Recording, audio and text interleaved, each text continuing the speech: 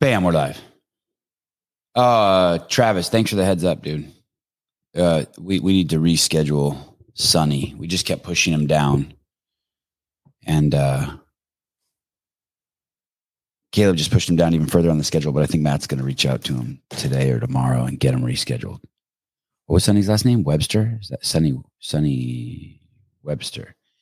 Amanda Austin, Adam, Heidi. Good morning. This morning we have Blayne Barber on. At least that's the plan. Professional golfer. Retired from what I can tell. What a day. Yesterday. Yacht club with Hiller and Hunter and the three Blayne brothers and my wife and the California Hormones lady, Sarah, and her husband and her two kids. Man, we raged. Whew. Whew. Then came back to the house, took a quick nap, and then went back out to the beach. It was a crazy day. When I mean nap, I mean like at 6 p.m. Hey, dude, Blayne, what's up, dude? Good morning. Good morning. Uh-oh, I'm on the wrong headphones. How's my audio? Yeah, I'm going to tell you 1 second. Sounds good. Okay. I have it on the computer audio, but I have headphones if needed. So it sounds good. Where are you? That looks like a fun room. This is my office. This is just in our house. Yeah. Wow. Do you practice in there at all? Is there like one of those like green carpets that rolls out in there and you stand there with a stick and hit a ball a few feet? You do a little cut? So I have a hitting mat that me and the boys hit into the yard sometimes. I pull it out in the driveway and we'll bang balls. Uh-huh. And then upstairs I have a putting green that's just built up on 2x6s. So it's like pretty basic, has holes cut in it. But that's turned into more of a play stage for performances from the children. I see. Yeah, so it's 6 inches high and it's turned into more of a play area than a putting green, but it's fun. How many kids do you have, Blayne? We have 3, and number 4 coming in about 7 weeks. So right, okay, yeah, because I saw your other 3 kids holding the. Is that a sonogram or what are those things called? Yeah, it's sonogram. That's right. Crazy. Yeah, so we a girl and then 2 boys and then another boy coming. What state are you in? Alabama. Good place to live? Deep South. Good place to live? It's awesome. We love it. I'm from Florida originally. Grew up in Florida. All my family's still there. I'm the oldest of 4. Everybody's married. A few kids now amongst my siblings. My parents are there. And then my wife and I met at Auburn. We went to school at Auburn University, which is in Auburn, Alabama, and still live here. How old are you? 32. And 4 kids already. Yeah, we're just rocking and rolling. When I was 32, just to put that in perspective, I was living at home with my mom. I love it. And I had been kicked out a few times, but I was like trying to get back in. And then like 2 more years later at 34, I was kicked out for the final time. That's when I moved in with my wife. Hey, you've done great since. Thanks. Yeah. It was a great run even then. I'm proud of it. I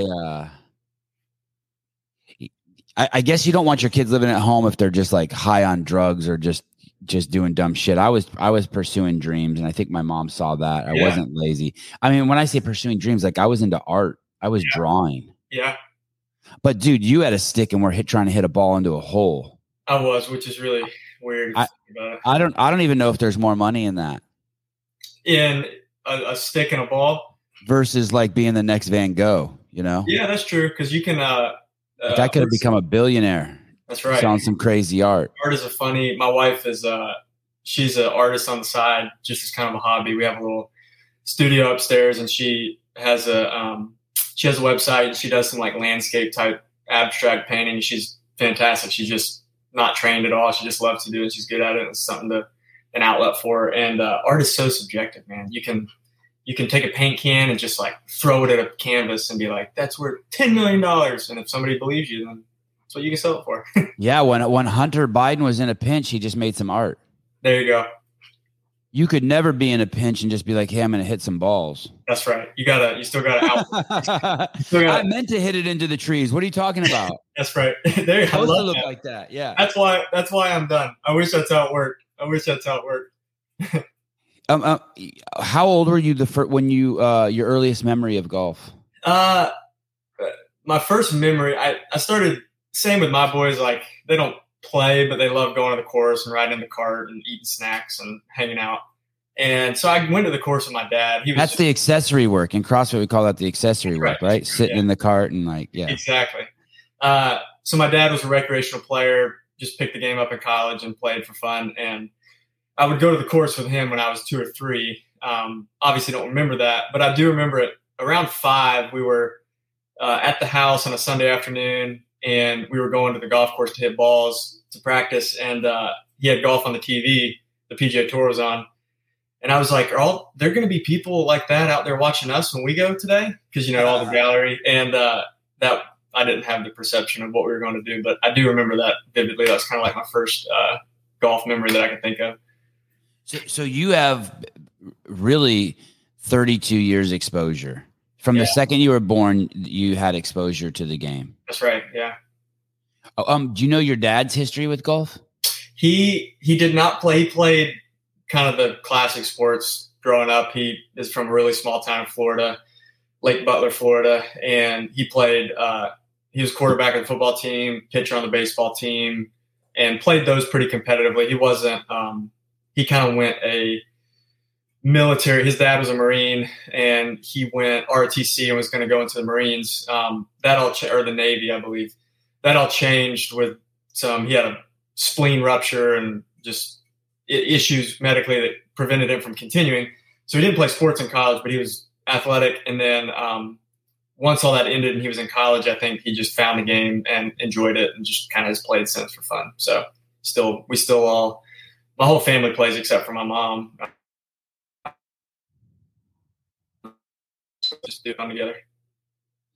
I remember, I really don't know anything about the game of golf, but I do remember hearing like 10 years ago that it was just being overrun by women. I should probably use a different word because that has negative connotation, but basically that women who had just completely embraced golf, like they maybe even surpassing the men in numbers. Yeah. I don't know that I necessarily have a finger on that pulse, but it is certainly, from a collegiate and a professional standpoint, there's certainly a large surge of the interest in it and the opportunities they're getting. And I think it's great. A lot of their major sponsors on the professional tours have stepped up and started putting more money into the game, which, there's always that argument between, clearly if you bring in a lot of money, you can pay out a lot of money. That's just how the market works.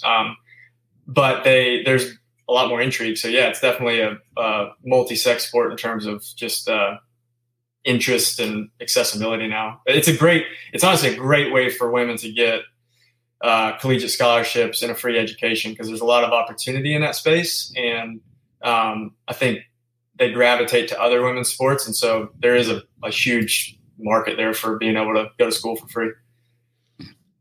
I had a golfer on before. Scott. Yeah. Thanks. Very early. It was really actually cool of him to come on. It was in the beginning there were some nice guys I felt like who came on for charity work. Yeah. Dave Castro being one of them, and Scott also. He made it sound.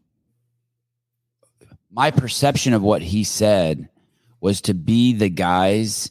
So unfuck me, but basically there's 125 guys that are basically in. Then another 100, and basically they get some sort of stipend that's nothing, barely anything to being super rich.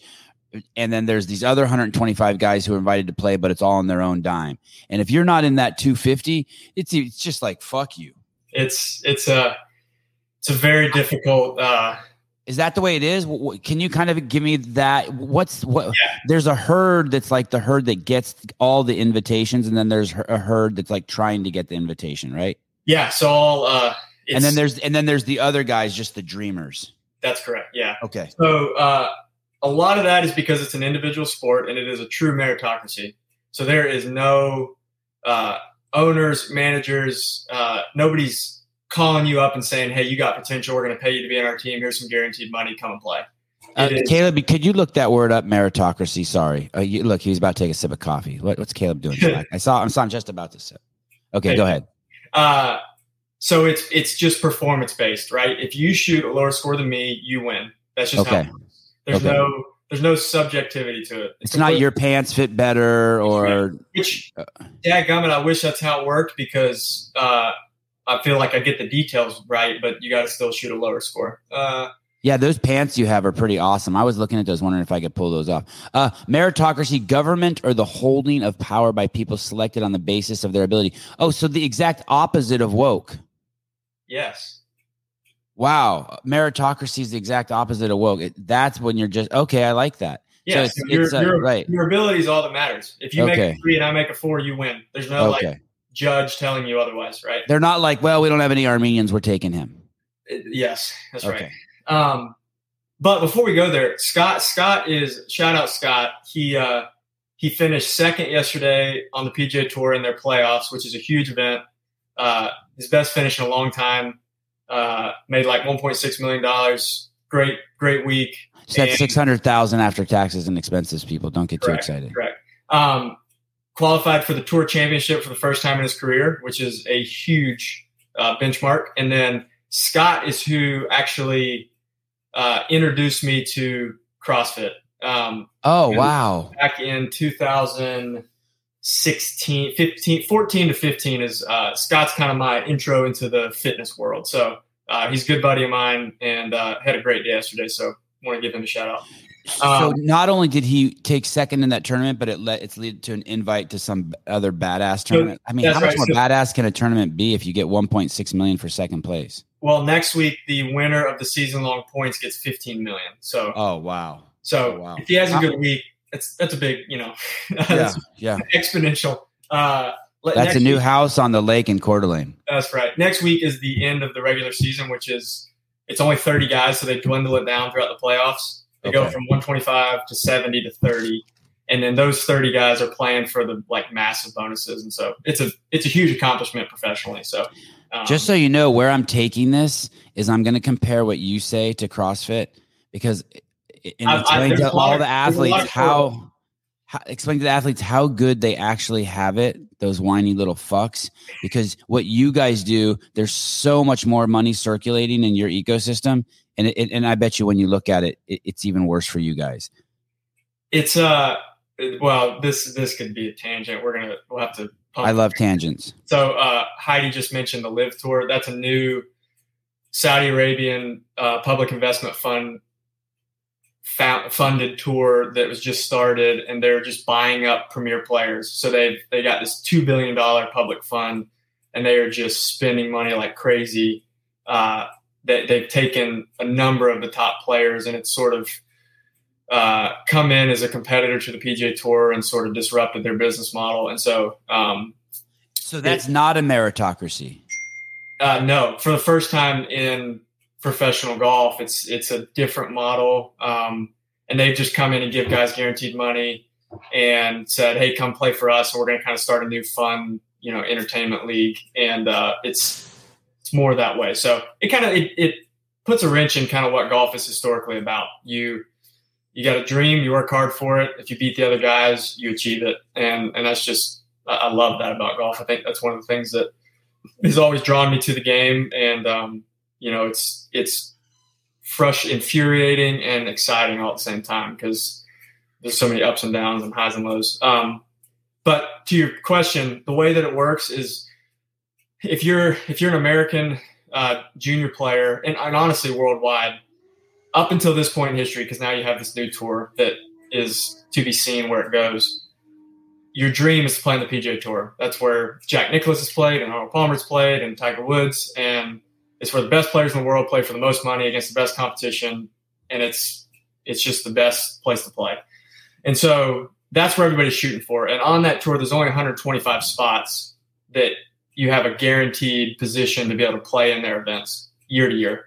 So there's about 200 people who have access to the PGA Tour, but numbers 126 through 200 are what they would consider conditional. So field sizes vary. So like the CrossFit Games has 40 men and 40 women, and then the number of teams, right?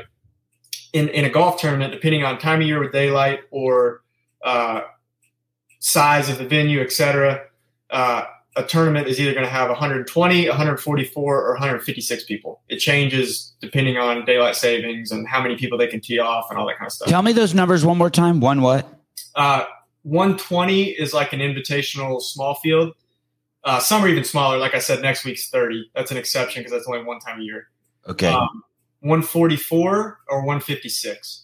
And those are kind of depending on like other like court size or like what'd you say, number of hours in the day. In a day, okay. Depending on how many tee times you can effectively tee off. Do the ass players have to go first? They going first is actually kind of an advantage because the greens are smoother. There's less traffic. Okay. And then typically the weather's nice early in the day. The wind's not as high. You know, it's all variable, but some sort of order. The better players, the higher rank you are, they do it in a system. So there's like an A category, a B category, and a C category. Okay. And the tournament winners from like the premier players, Tiger Woods is going to tee off in the middle of the wave because then the TV is going to get the most of his round. So it's based off TV money, contracts, visibility. Veteran players are going to tee off first, and then rookies and new guys are going to tee off at the last half of the wave. So they're going to get more difficult weather conditions. Course is going to be more beat up. And that's just kind of rookies that do good. That's impressive. It is extremely impressive. Yes. And it's rare. Like there's probably like in CrossFit winning an event from the first heat. You didn't get to see anyone else go. It's like, holy shit. Great analogy. Love that. Okay. So yeah, that would be a great example of that. And so year to year, only 125 guys. So you can think of that in relation to other professional sports. In the NFL, you have, 30-man roster, 40-man roster over 30-something teams.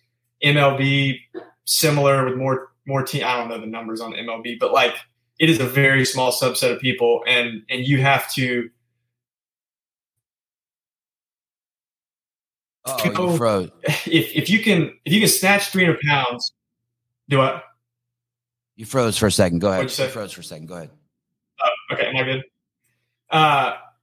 If you can snatch 300 pounds, you're gonna beat a guy every time in an event if he can only snatch 200 pounds, right? That's just science.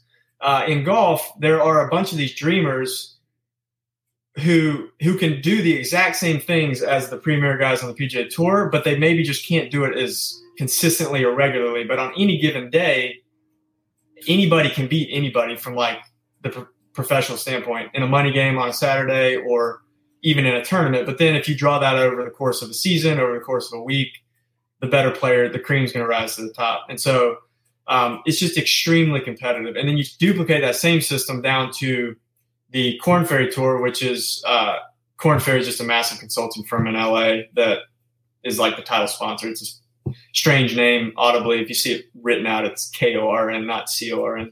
But it's basically like AAA baseball or like semifinals athletes that are getting close to the games, not quite there, but you have a chance to earn your spot there. And that's that's the tour that you have to play on in order to get into that elite level of 125 guys, if that makes sense. So, Yep. Yeah. And those 125, does the 125th guy make any money? Yeah. I mean, I think especially with purse increases and the tour signed a new TV rights deal within the last 2 years that has kind of drastically increased purses. The 125th guy probably makes close to $1 million. A year. Yeah. It's a lot. But 800 to $1 million. And then, between no shit. Actually, look at this. This is just great. That's last week. I think. Go down to that guy in the very bottom. Well, hold on. You got to go to the PGA Tour website and then pull up like current year earnings because the season's over, so that'll give you a good projection. But yeah, but on that same, there's an argument to be made where and this is where the competition between the LIV Tour and the PGA Tour and kind of what started this whole debate is if you look at the 125th paid person in other major sports, it's like 5x, 6x times the amount of the PGA Tour. Okay. So you're saying if you took like the I don't know how the 1,000 guys who play in the NFL, the 125th guy still makes more than this dude. That's correct. Yeah, it might even be yeah. Okay, I see what you're saying. It could be some backup quarterback who's making 15 million a year. But what's fascinating about it is in this model, Phil Mickelson or Tiger Woods is bringing in exponentially more money than I am at a tournament. Like nobody's coming to watch, buying a ticket to watch me play except my friends and family. And right. Blayne Barber sold 8 tickets. Yeah, because Phil's in the event, he's enabling the TV contract and the sponsor of the tournament for the purse, and like he's propping up the purse that I'm now playing for, and so we're playing for the same amount of money, but he deserves more money than I do. And right. You know, which is why Tom Brady makes more money than a rookie. So there's all kinds of arguments to be had about that, but it's fantastic to make a living, and you make a lot of money. When I look at your Instagram, if I'm going to be completely frank, it doesn't look. Are you ever not completely frank? It doesn't look. What's the word I'm looking for? You don't look at. It doesn't look fun, fun's not the right word. Like it looks hard. Like stress, like you don't look stressed, but the stories you share repeatedly wherever I clicked around, it's like, oh, like you don't never seem like you're happy with how you performed. Like you're never good enough. That's right. And I'm like, holy shit! And you played 4 years on the PGA Tour? I did, yeah. So 4 consecutive years? Correct. Yeah. Right. From 2014 to 2018. And then, yeah, and it just seems stressful as. Oh man, it is. It is a very stressful career. And let's see here. Yeah, there you go. And a lot of that is. Yeah. So the quote, sorry, that Caleb highlighted is, honestly, I don't like it most days, but it's currently where I'm called. That's a quote from your Instagram. Yeah. So, and it's not that I don't still have that sort of childlike, just excitement to do whatever you're learning to do. Like, right. Inherently, I love golf. I love the challenge of it. I love being outside. I love the artistry of it. But I'm very type A. I'm a perfectionist, very high structure and order, and golf is just everything but that. And so there's blessing and cursing in that. Like it can be beneficial if you use it appropriately. But for the most part, for me and the way that I'm wired, it's just been maddening. Like it's like, I'm trying to do X and I keep getting Y, and it is just you have to kind of you have to be that way in terms of practice and preparation, but then kind of just be carefree and roll with the punches when the competition occurs, because it's so there's just no level of control to it. I mean, it is just. The weather changes. You can get a wind gust. You can feel bad one day. Your swing's just off. Your mind's not sharp. Like it's a very, very, very difficult game. I guess I don't know how. So there's tic-tac-toe, right? And I don't know how many different strategies or moves there are in it, but it's pretty confined, and it's really strict game. Yeah. And then there's chess, and it's also very strict. But there's like some crazy amount of like ways the game can play out. It's in the billions, maybe trillions, right? But still, it's so fucking like this king can only do this queen can only do this, you can only do this. Yeah. And even in its gazillion moves, it's really finite and structured still. Yeah. But golf's not like that. It's goes off into infinity, the wind and bugs and like how you feel. And there's just, it's chaos, right? Like theoretically, you and I could go play. Yeah.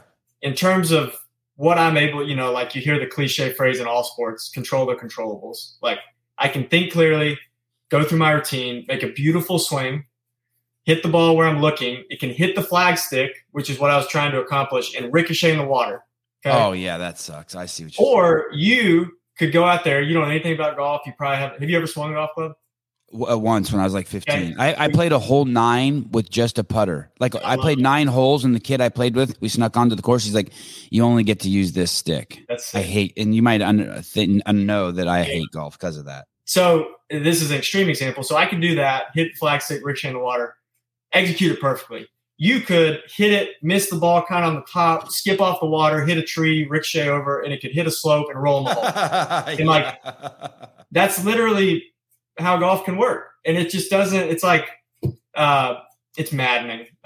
So I love it. It has been so good to me and my family. And the last 10 years have been a crazy ride and journey, and it's changed me and humbled me. And I love golf. So don't, like, the takeaway here, anybody listening, isn't that, I hate golf. It's just that I played it, and I played it at the highest level, and I'm super grateful for that. But as of this year, and honestly, added to all that, not only is the game difficult, but you're on the road half the year. I mean, a tournament. Yeah, that part sounded nuts when Scott talked about it too. A tournament is Monday to Sunday. And so when I go to a tournament, I'm leaving Morgan and the kids here at the house.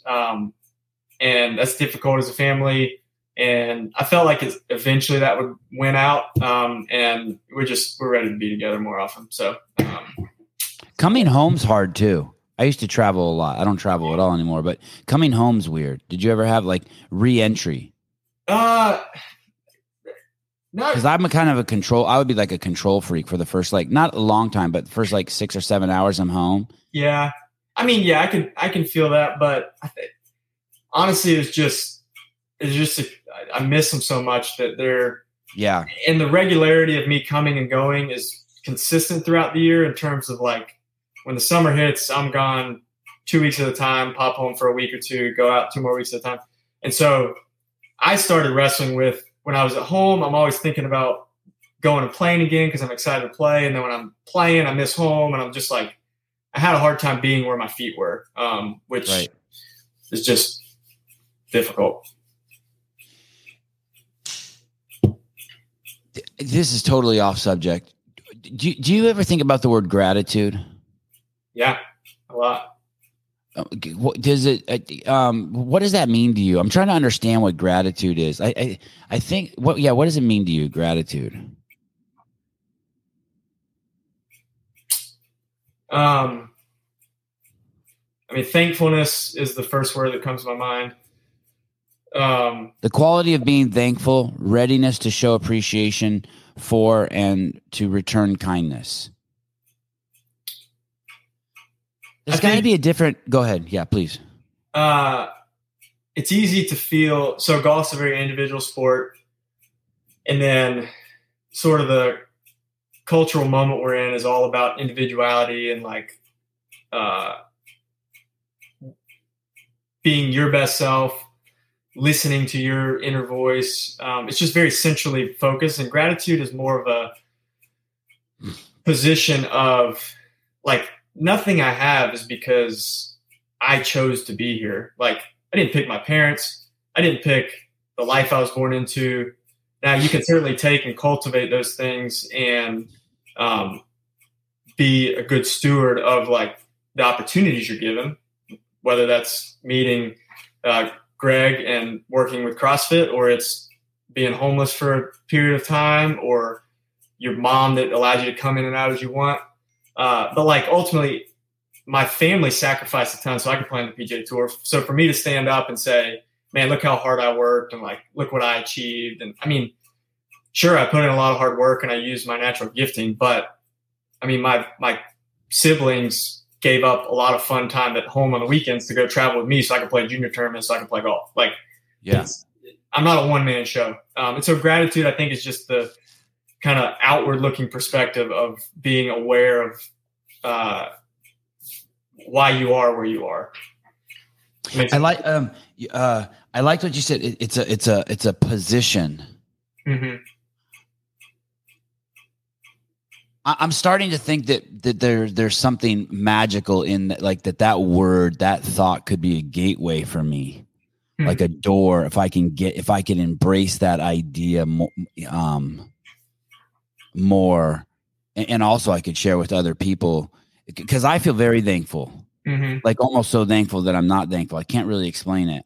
But yesterday when I was looking at your Instagram, I was like, you seem like a very You don't take anything that you have for granted, it seems like. I instinctively I do, but I try to push back against that. I think that's kind of a right easy trap to fall into. But I just like go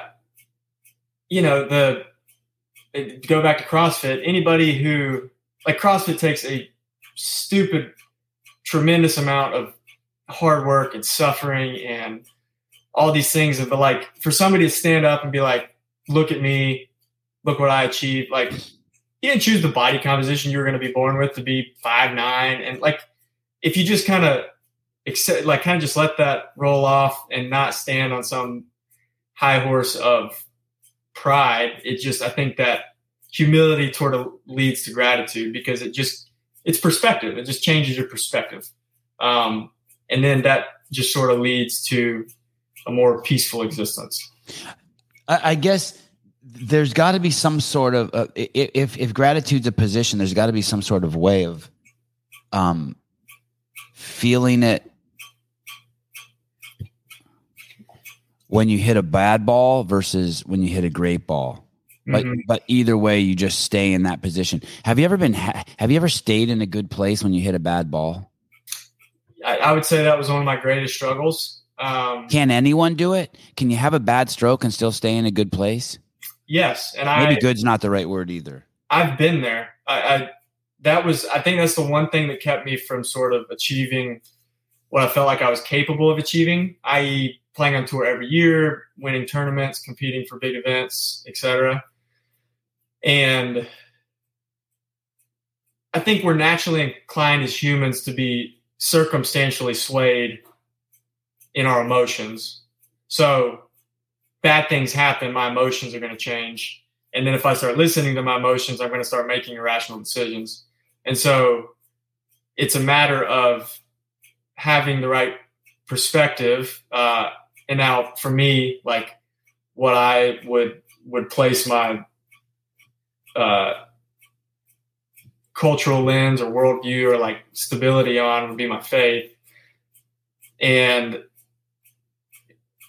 to be grounded in a place where circumstances don't sway, my identity or my happiness or my comfort level. Like it's easy to miss 5 cuts in a row, make no money, and wonder if like we're going to be okay as a family.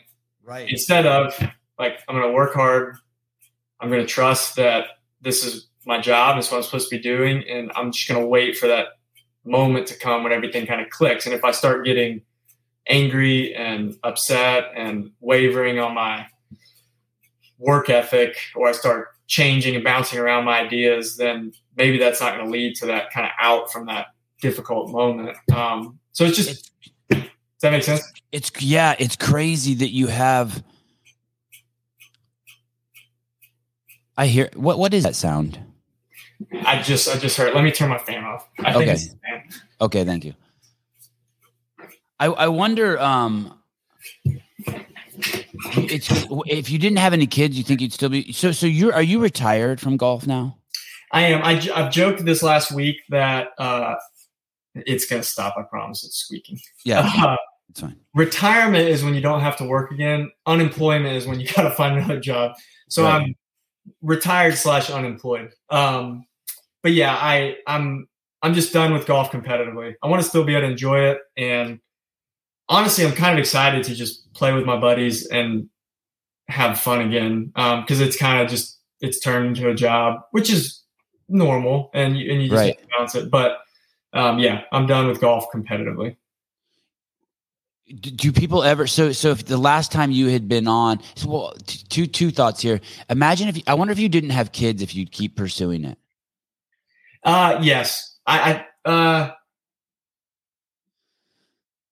we've discussed that. I think at this point, with every piece of information that I have and kind of where I'm at, if I didn't have kids, it would kind of just depends on Morgan's feeling about it. But I think it would be a lot easier. Like before we had kids, we traveled together full time as a couple. Morgan hasn't worked. We just kind of set off on this journey together and traveled. And pursued it. And I'm certainly choosing my family's well-being at this point. And listen, there's guys who do it great and can handle kind of the back and forth of being gone so much.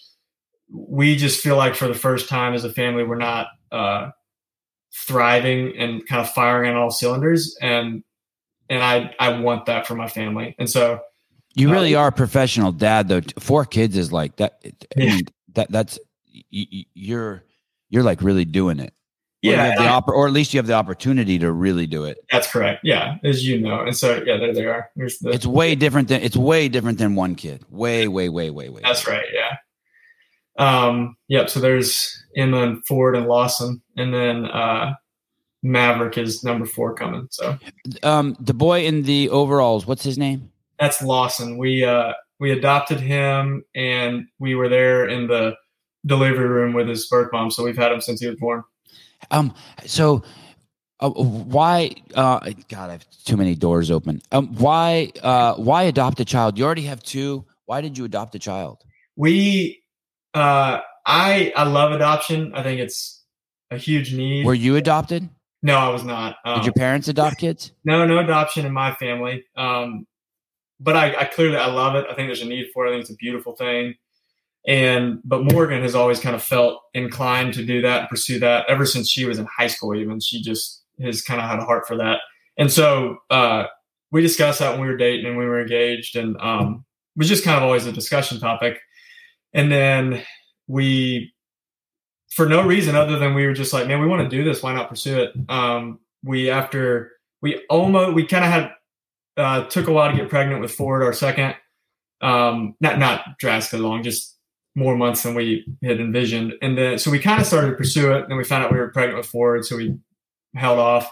And then we were like, man, we're in a place where we can do this. We have 2 healthy babies, and we have the finances to do it. And so let's go pursue it. And we did, and it's been amazing. He's a cool little man. It's I mean, it's a human being. It's a lot to take on. It's like crazy responsibility. It's so freaking impressive. What does your family think? Does anyone push back when you want to adopt a kid? No, we've had great support from our family, which is awesome. And it's been, man, there was no difference whatsoever in Lawson coming out of a woman's body who was not my wife, and then him being mine immediately versus the other 2. Like, I can't explain that. It just, here's a baby. He's yours. This is your son, and you get to raise him. And it's been really cool. And he just has been a barber since the beginning, and it's been really cool. So, is it expensive to adopt a kid? The paper, I mean, obviously kids are expensive, but I mean the process, not like raising the kid, but I mean the process, is that expensive? It is. It can be. There's cheaper ways to do it. I think our eyes were open to a lot of I think there's a huge need for it. There's a ton of babies that can be adopted or need to be adopted, and it's extremely expensive. And the kind of the hoops you have to jump through to get to that point is crazy. Like, it just felt like I was in a mergers and acquisitions consortium for a year as we were going through all the paperwork and Can anyone take him from you? Is he yours? Yeah, he's ours. There's like as much as your other kids are yours? Yes, correct. So that's awesome. That is fucking great to hear. Yeah, there's every state has like a turnover period where the birth mom can change their mind after birth. Where we were, he was born in Salt Lake City, Utah, and it was only 24 hours or 48 hours, maybe. It was pretty fast.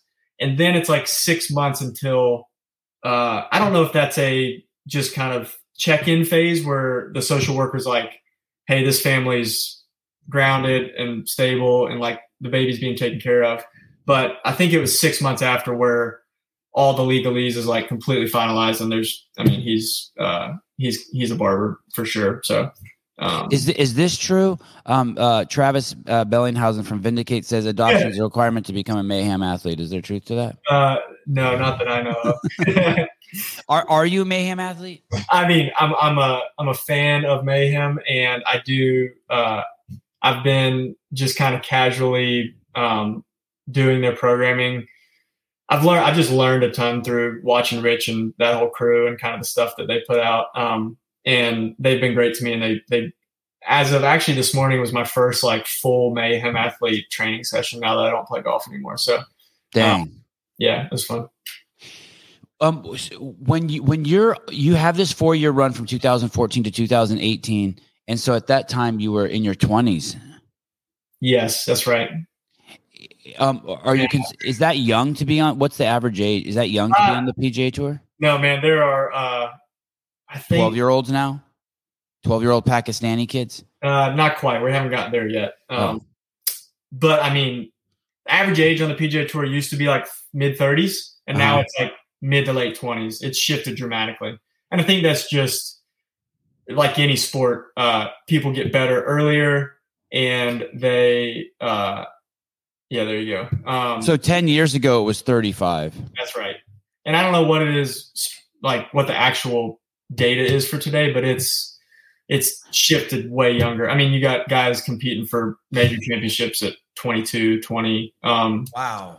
And it's just like any sport where the progression and the improvement at the professional level trickles down to the college level and the junior level. And then guys are just more prepared mentally and physically, and they're just ready to roll. And so they come out with, and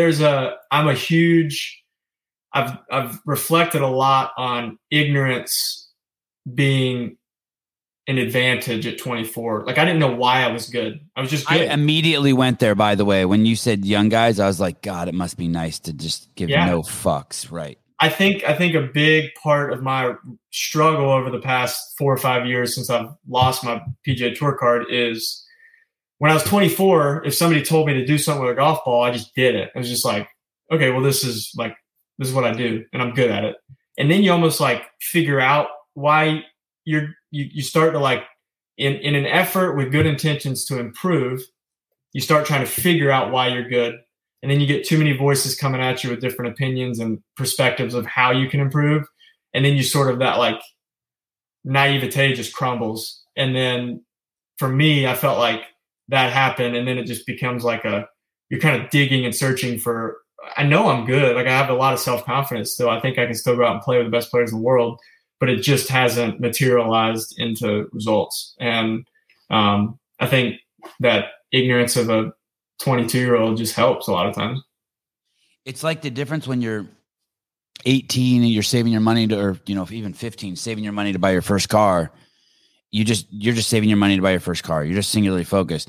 But when you're 35, you're like, hey, I'll keep driving this car. I'll put that 30 grand in a mutual fund. And when I'm 70, it'll be $3 million. And so you don't get and so. Yeah. Hindsight is 2020. And, you can, I wish my 32-year-old self would have told my 25-year-old self a lot of things.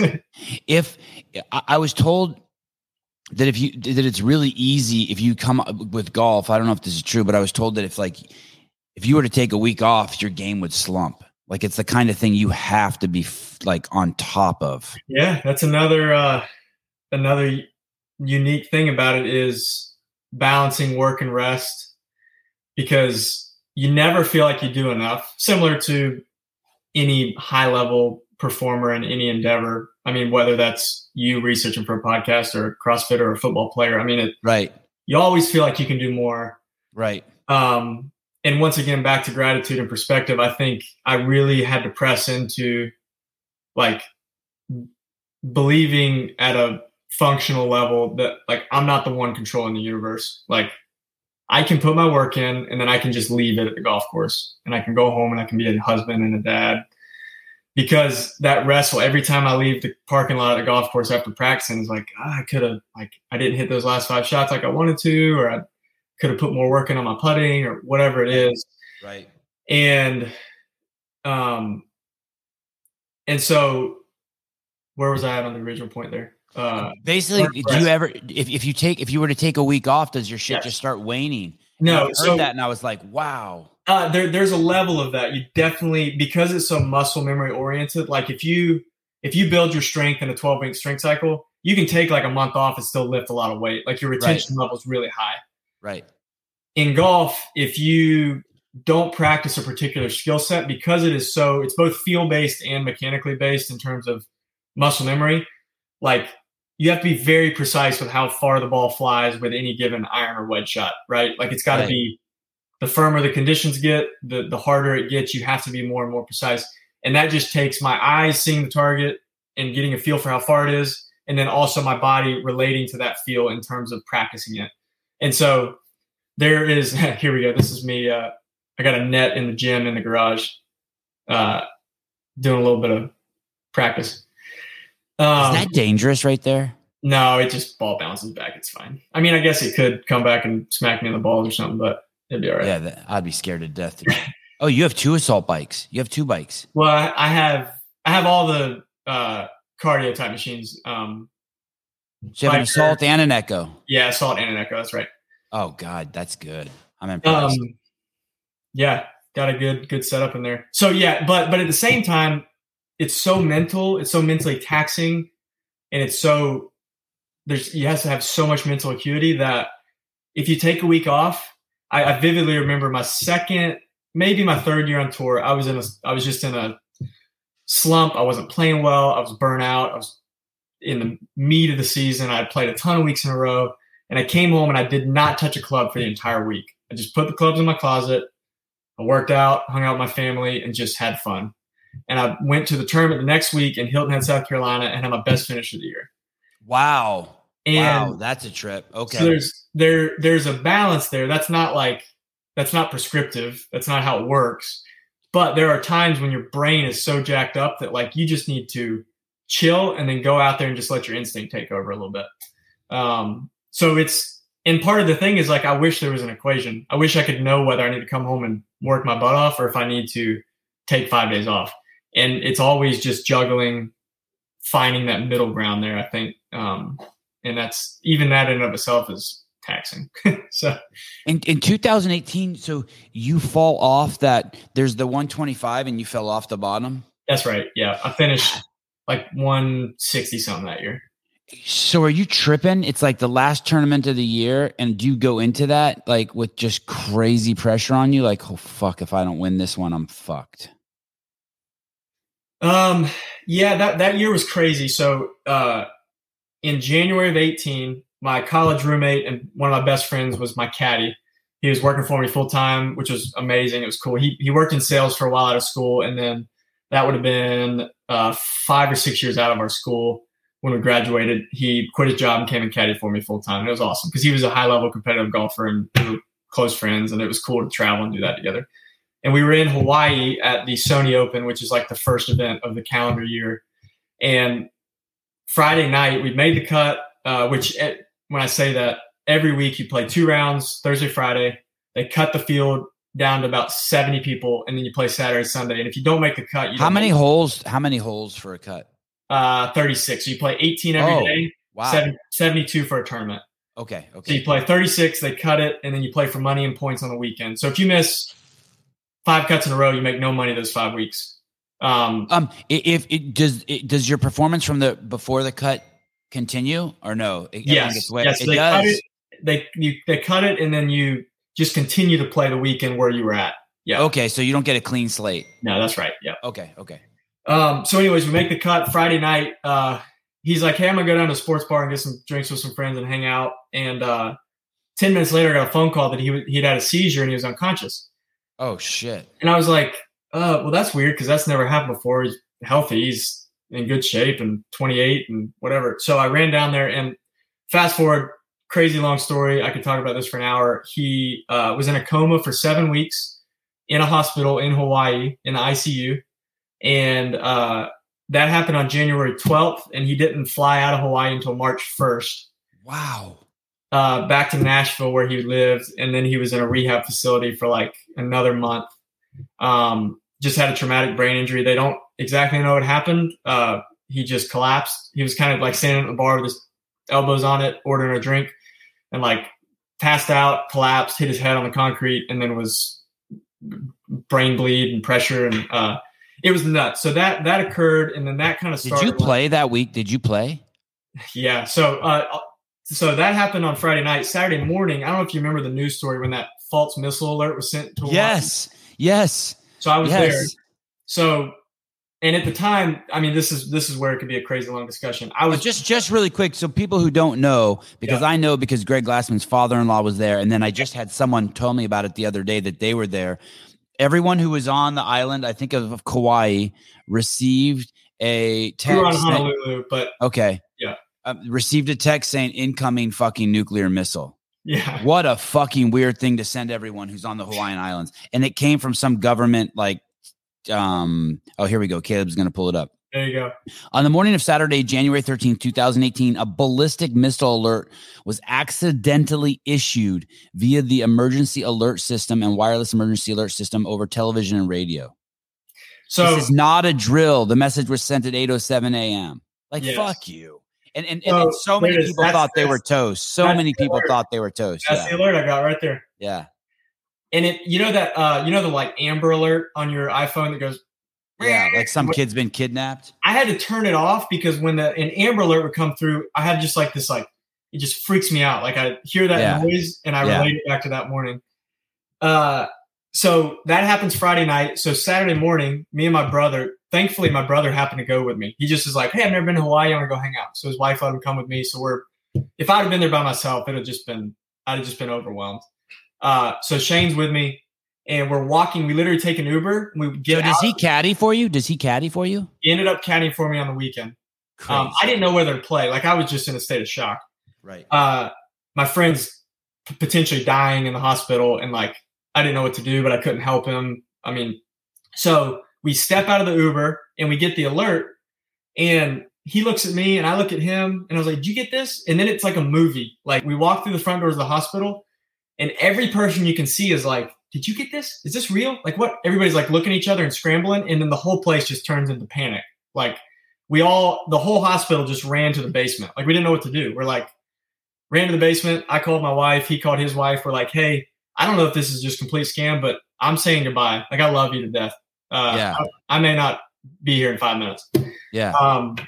And so those two events within 12 hours of each other, at the time I was wrestling with some, and this is kind of a good thing to know just about professional athletes and kind of you look at what people do performance wise and it's easy to judge them or question them or nitpick.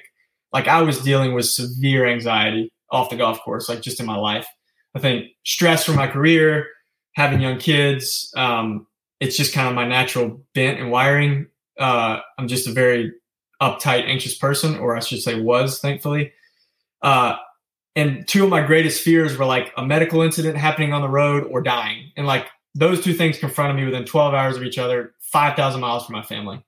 And so all that to say, 2018 was like a crazy year of growth and personal change outside of golf that I think, and then golf just kind of deteriorated and I wouldn't change it for anything. And so, yes, I was very stressed when I lost my card, but at the same time, I'm so grateful that it happened the way it did because it really gave me a lot of gratitude and changed my perspective. And what do you mean? There's that word, gratitude. What do you mean gave you gratitude? It just, I found a lot of joy and identity in being a professional and being a PGA Tour player and kind of walking around with my chest puffed out and like, I'm cool. I've made it. And when that gets stripped away, you kind of have to figure out what is going to make you go to sleep at night with peace. And so just that something you got something a little more real than that. That's right.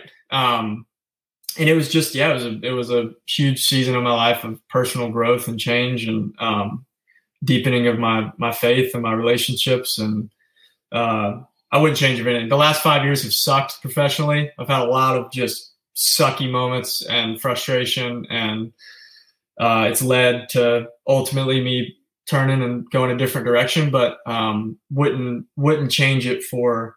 I said this year I had one or two rounds that were just terrible. I had no clue where the ball was going. I didn't have any, my preparation wasn't showing up at all. It was like I'd been practicing. Like a nightmare, like a bad dream even? Kind of, yeah. It's like you're practicing your deadlift and then you just can't even get the bar off the ground. You're just like, right. What am I doing?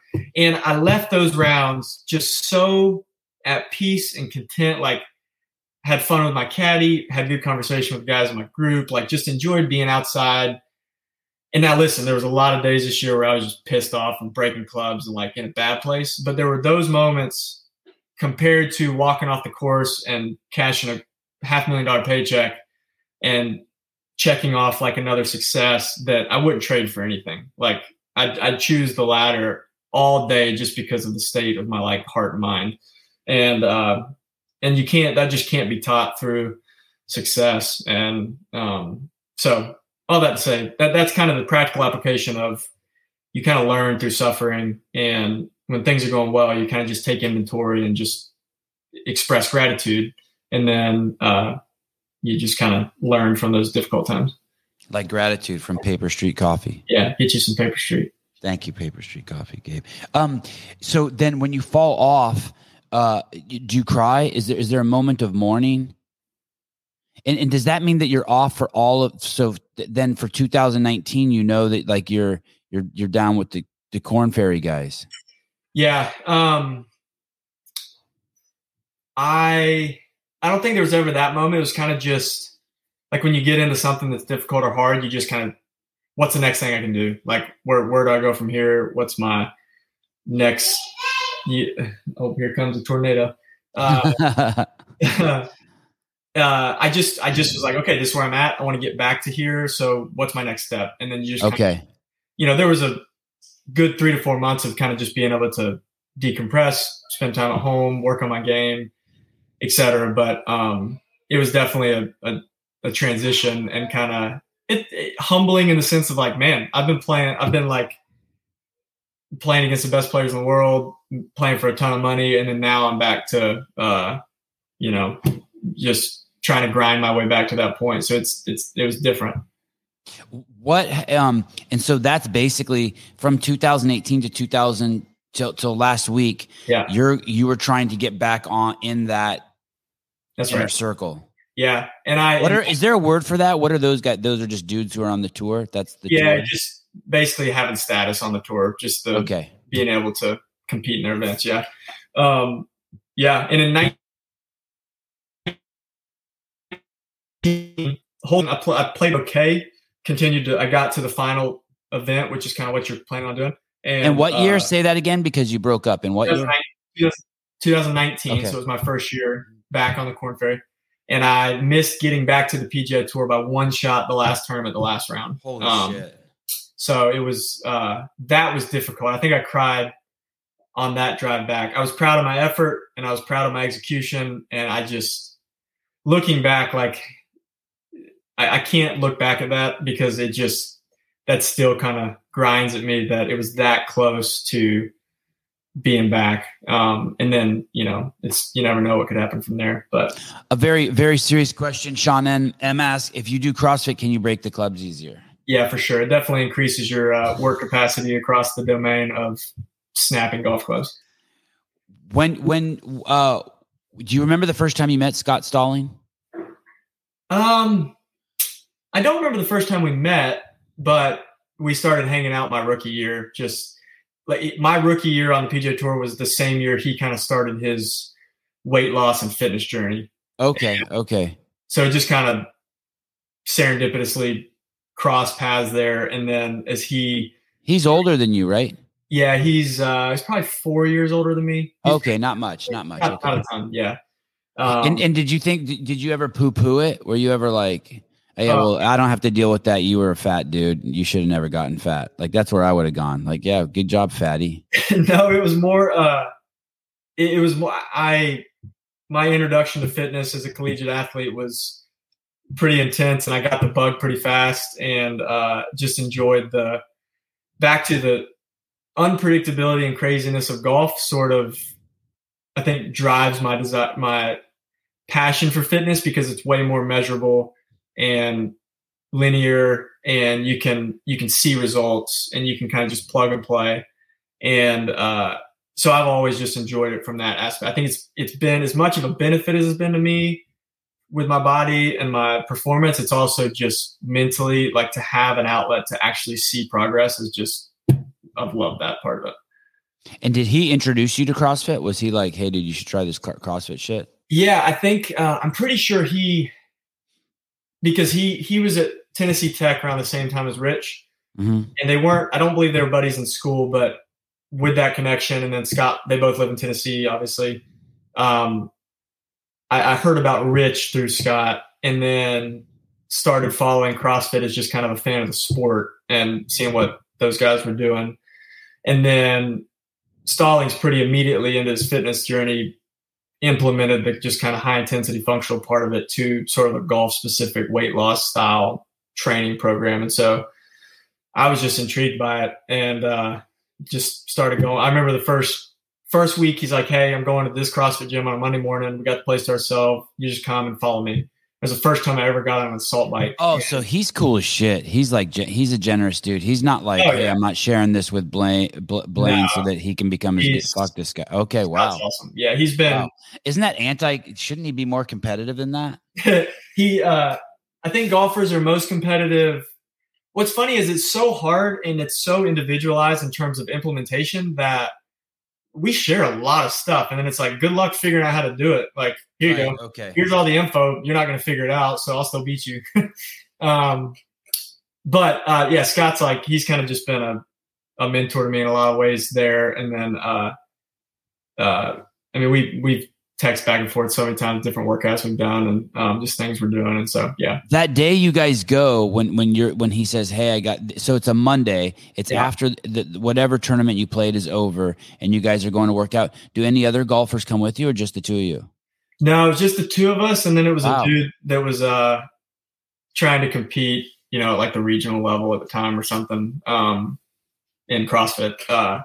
Was his name Josh Bridges, little short guy with the? I wish, but Josh and Scott are good friends. Yeah, that's why I asked. No, I've never met Josh. This was it was in Napa. It was in California, actually, though. It was a CrossFit gym in Napa. And I just remember we did 5 rounds of 10 cal assault bike, and I want to say it was dumbbell thrusters, which for a warm up just makes no sense to me now. But I think we did 5 rounds of 10 cal assault bike and 10 thrusters, and I had never done either. And that was my intro. So yeah, that's brutal. You're hurting. How did you get your blue check mark? Does everyone who goes on the PGA Tour, do they is it like the UFC's like that? They got a guy who's banging some chick at the UFC and she just hooks everyone up. Yeah, it's not. That wasn't the reason from my experience, but there's someone on the PGA Tour sleeping with someone there at Instagram. But they have a whole social media team, and when you go through your rookie orientation, they actually, that's a funny story. I'm sitting, and by the way, this has to be close to a record for least amount of followers you've ever let on your show. So thank you. It's not true, Caleb. Look at Caleb. Caleb's on the show. He's got 6 followers. We're sitting in rookie orientation and it's me and a bunch of dudes who are now superstars, a bunch of guys who are now famous on the tour. And I'm sitting next to this guy. And at the time, we all have like 300 followers. And he's not paying attention to anything in the whole meeting. We're going through tour business, how to conduct yourself, how the tour operates its tournaments, boring stuff. And we get to the social part, and the guy's like, "Yeah, everybody just send me an email. Here's the email, and we'll get your accounts all verified, blah, blah." And he shoots up, and he's like, "Wait a minute. So you're telling me you can verify and give me the blue check mark on all my accounts?" And the guy's like, "Yeah." He's like, "Sick." And he just went back to his phone and started. And I'll never forget that. I just thought it was funny. It's just because similar to, it's just a public figure. So if you play for any of those professional leagues, I'm sure they do it. Well, it's interesting because someone like Josh Bridges, who not only is the founder of several companies, but also probably one of the best CrossFitters who's ever lived. For some reason, his count isn't verified. He's tried fucking 1 million times. It's so weird. Yeah. Can you look, Caleb? I don't think his is verified. Yeah, that's crazy. And for me, the only reason why it mattered, and I had my account taken away recently, but for me, the only reason it mattered is because if I DM someone, you go up to the top of their mailbox. Look at this. This is fucking nuts. That's nuts. I will say, I have. So someone there doesn't like him. Something is flagged. You know what I mean? Like, is it because he fought for our freedoms and Instagram's against freedom? Like, maybe. I mean, I'm saying it kind of joking, but maybe, you know. Yeah. It is. I have enjoyed. It's been a nice benefit to when I've dropped in, because I drop into a local affiliate every week on the road when we're at a tournament, and just being able to shoot them a message and it look like, if I shoot them an email, there's no context to like who I am, or they're like, oh, this is a stupid golf guy wants to come in here and work out with us.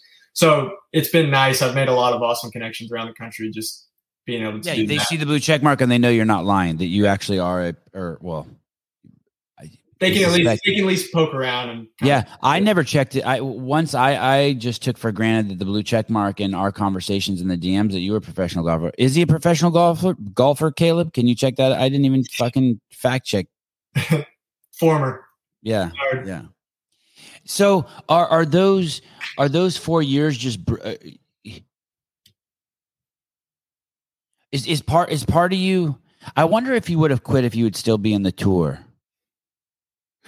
What about you? Sorry to do this to you. You're gonna have for this. Or what if next year you decide you're gonna come back?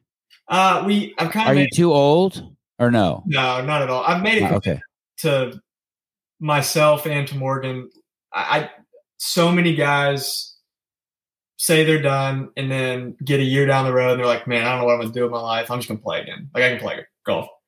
And I just don't want to waver in that way. Like, we've made this decision for a bunch of reasons we've thought through a lot, and I want to be committed to that. And I want to kind of be just 100% in wherever I'm at. So I'm chasing some new ideas, and I potentially want to be in the space in some capacity, whether that's through being able to coach other guys via my experiences, mostly my failures more than my successes. But I think I have a lot of valuable experience and information that I could potentially pass along to other guys trying to do it.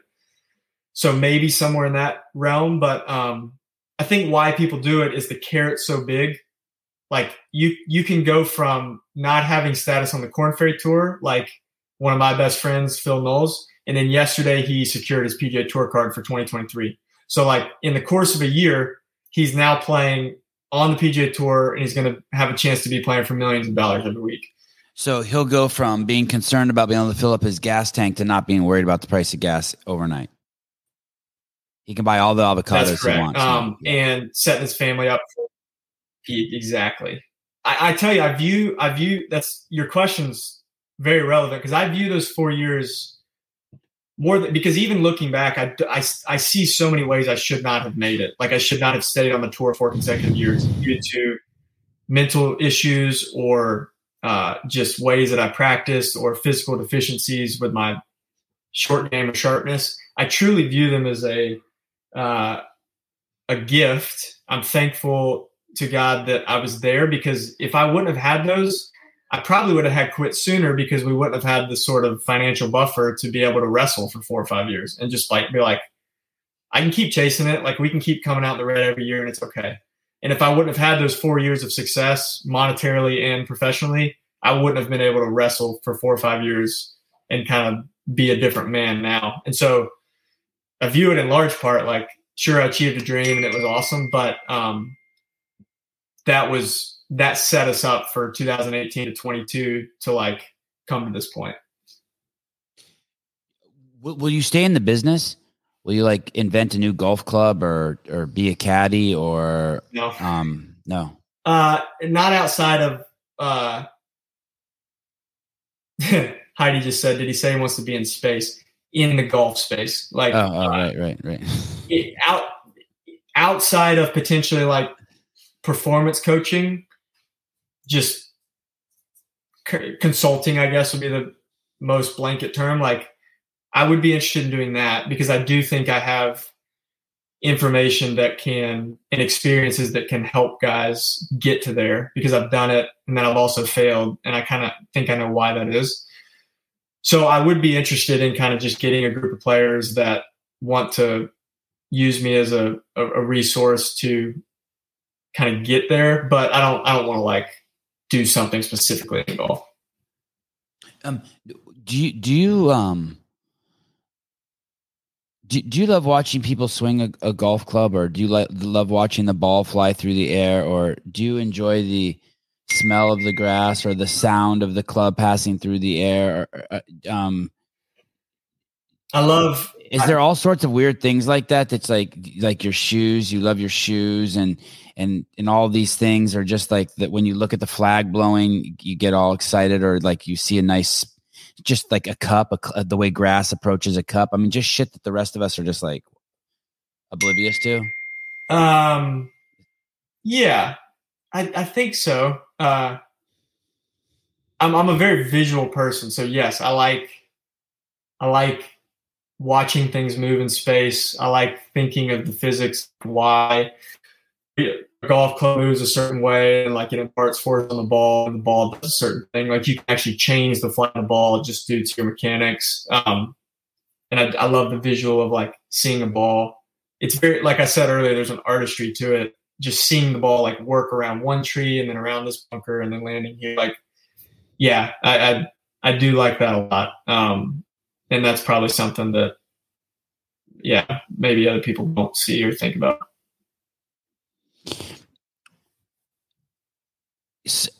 Unfortunately, it was due to drug experiences, but my whole life I never knew what the word focus meant. I had no idea what that meant, and it's something that I really want to make sure that my kids know what it means, because I think that there's something magical there. By magical, I just mean I don't think that words have been put to the power of what focus really can achieve.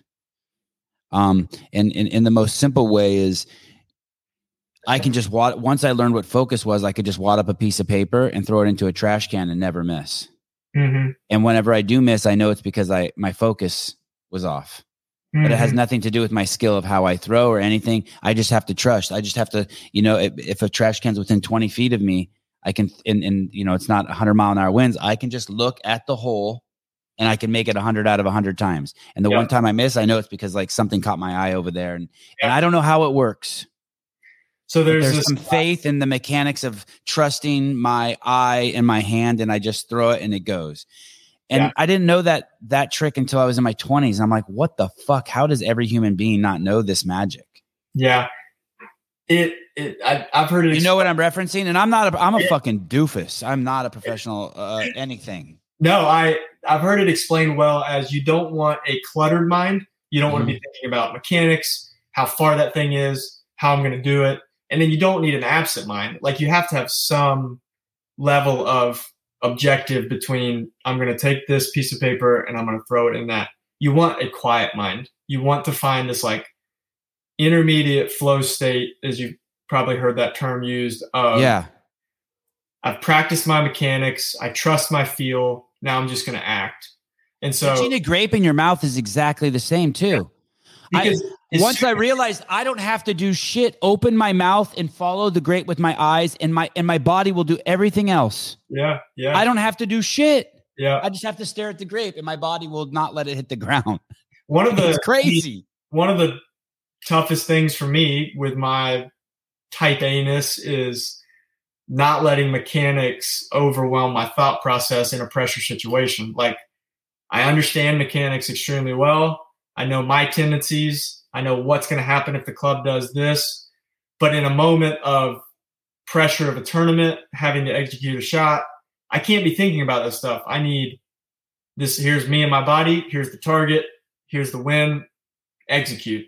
And finding that like quiet space in the middle between no thought and too much thought it's a challenge every single time. And that's why the mental side of sports is so difficult. And it's transferred into, I've been doing more Olympic weightlifting. And like, if I start thinking about the mechanics of a squat clean, it gets clunky and weird. And like, if I just go into it and do it, there's this like weird balance between, yes, the mechanics need to be right for safety and speed, but like, I can't think about it while I'm doing it. And so it transfers from like any endeavor.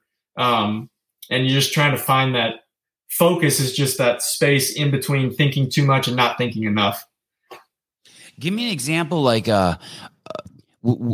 could you be up there at the pro level and your brain start being like, hey, you're squeezing the club too hard? Like just shit like that even starts like, oh yeah, will start turning on for sure. and that's no good, right? You can just be in a state of like, it's just going to happen. Like I see the ball, I see where it's going, and I'm just going to do it. And it just happens every time. And then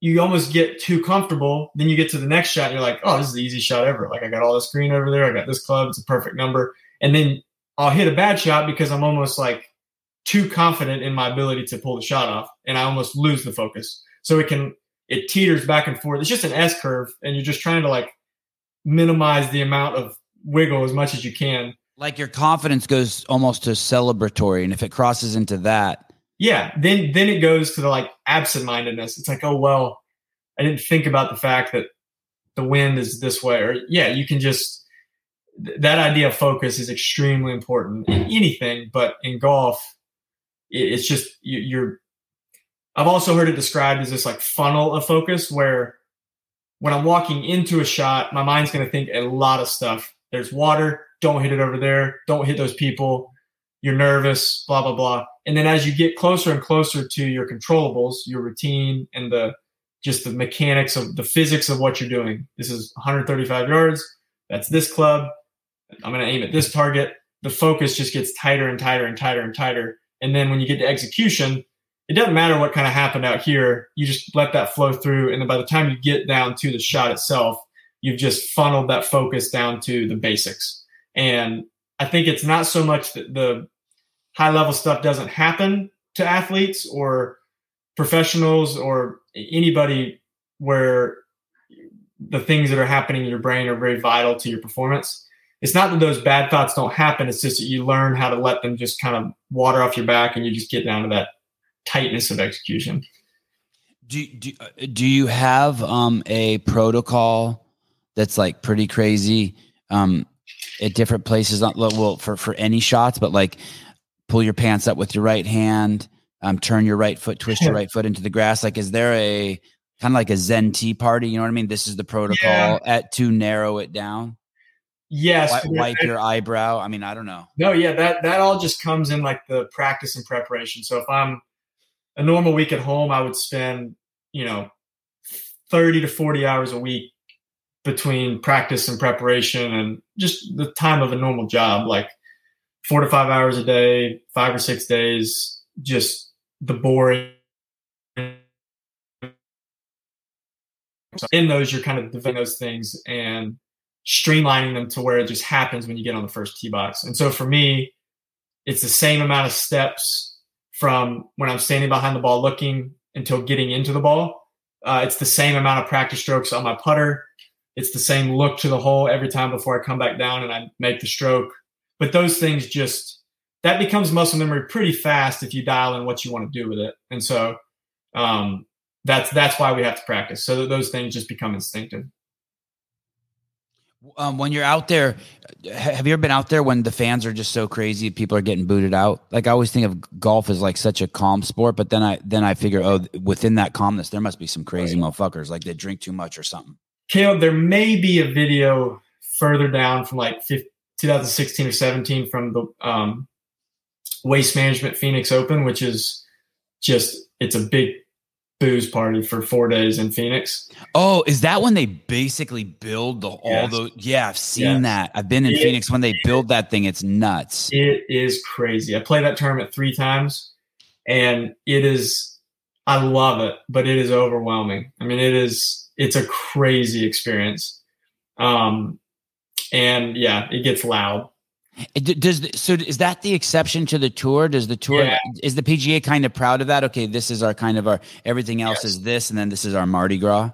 Yeah. And I mean, they're trying to, and also kind of organically trying to appeal to more of the sports fan that wants to come out, have some beers, have fun, root, yell, whatever, which is needed. Golf is kind of has that perception of just kind of like stuffy and, not super fun and exciting. And so there's more of that week to week on the PGA Tour, but that one just has always been that way. And it's kind of just a novelty and it's fun. I mean, it gets rowdy. It's kind of like when you go to tennis, and I know some of the purists don't like it, but I've started watching a little tennis, and I like it like when they fight, when the players start fighting with the fans. Like there's a pretty famous one this year where one of the big players started yelling at Ben Stiller. Like he's like, did you see that? Yeah. He's like, hey, I don't tell you how to act.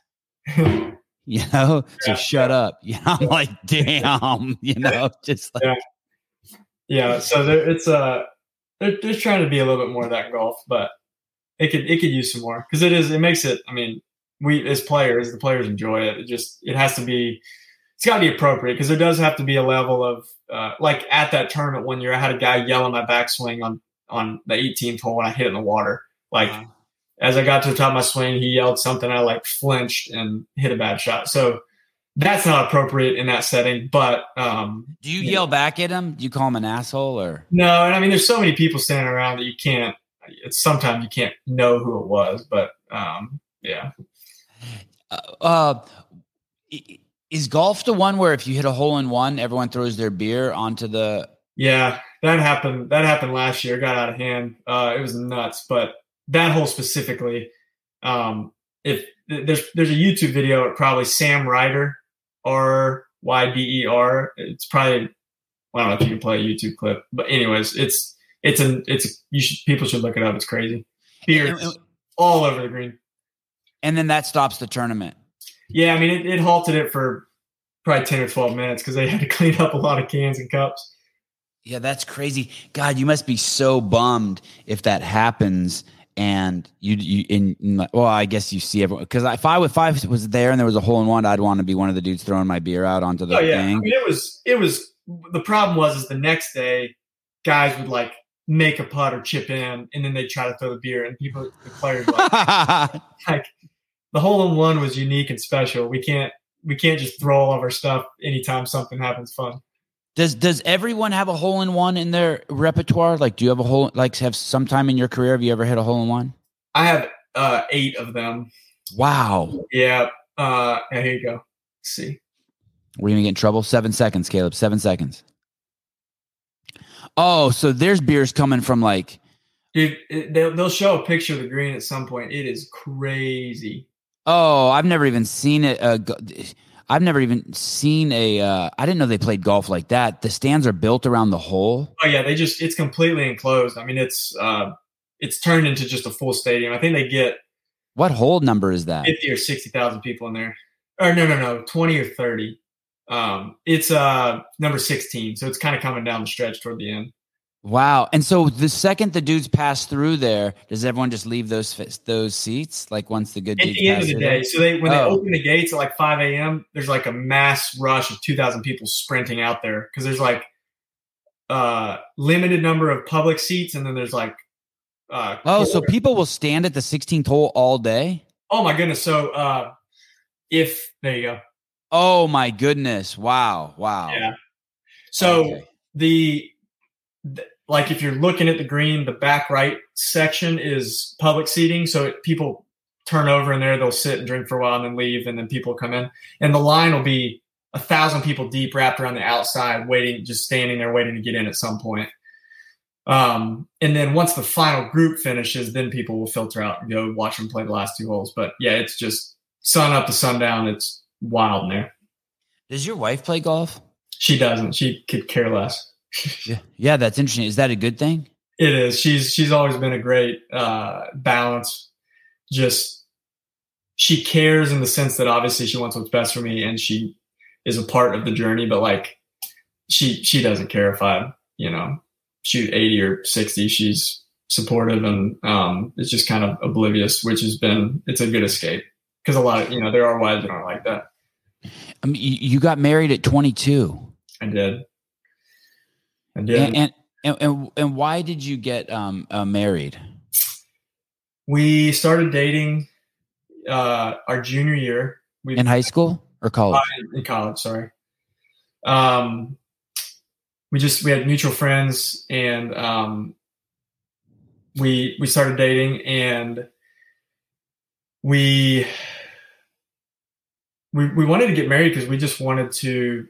We knew that we had that discussion pretty early on in our dating relationship. Like we want to do this together and be a team and start our lives together. And so we finished school, and then I proposed shortly after graduation, like a month after graduation.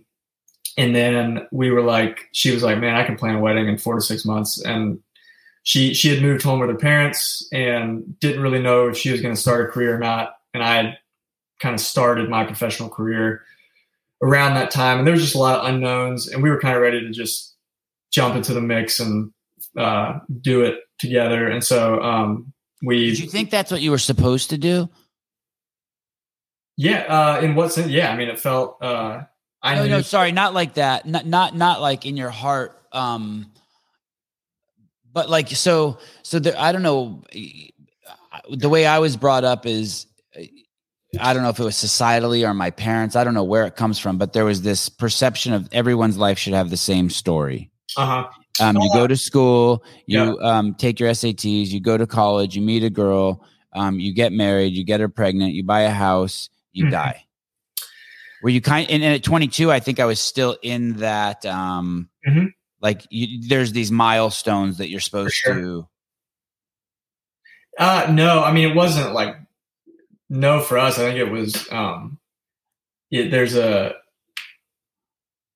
importance to and a beauty to marriage. Like I've heard you talk about it, just kind of that thing that you can't quite put your finger on that was different. Yeah, but I stumbled into it. Like I did not want to get married. Yeah. But I mean, at some point I thought I would get married just because it was what I was supposed to do. But then at some point, I don't know, I smoked enough dope to where I was like, fuck this, I'm not doing that. Yeah. I mean, so just very pragmatically, I found a woman I wanted to spend the rest of my life with. Yeah. How did you know that part?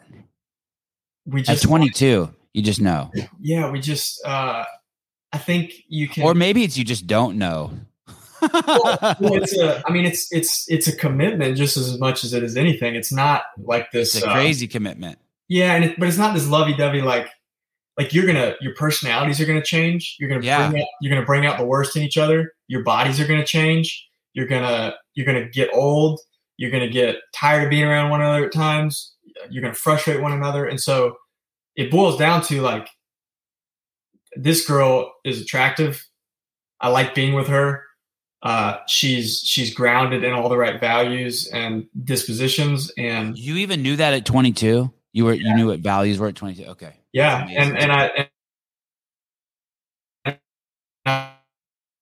and also like to make it deep. And I don't know if you wanted it to go here, but like there's also this level of like I'm staking my entire existence on the Bible being true, like wherever, everybody stands on that, right? So that's where my value judgments, truth, belief system resides in. And like a step in life is you're going to leave your mom and your dad, and you're going to be a man.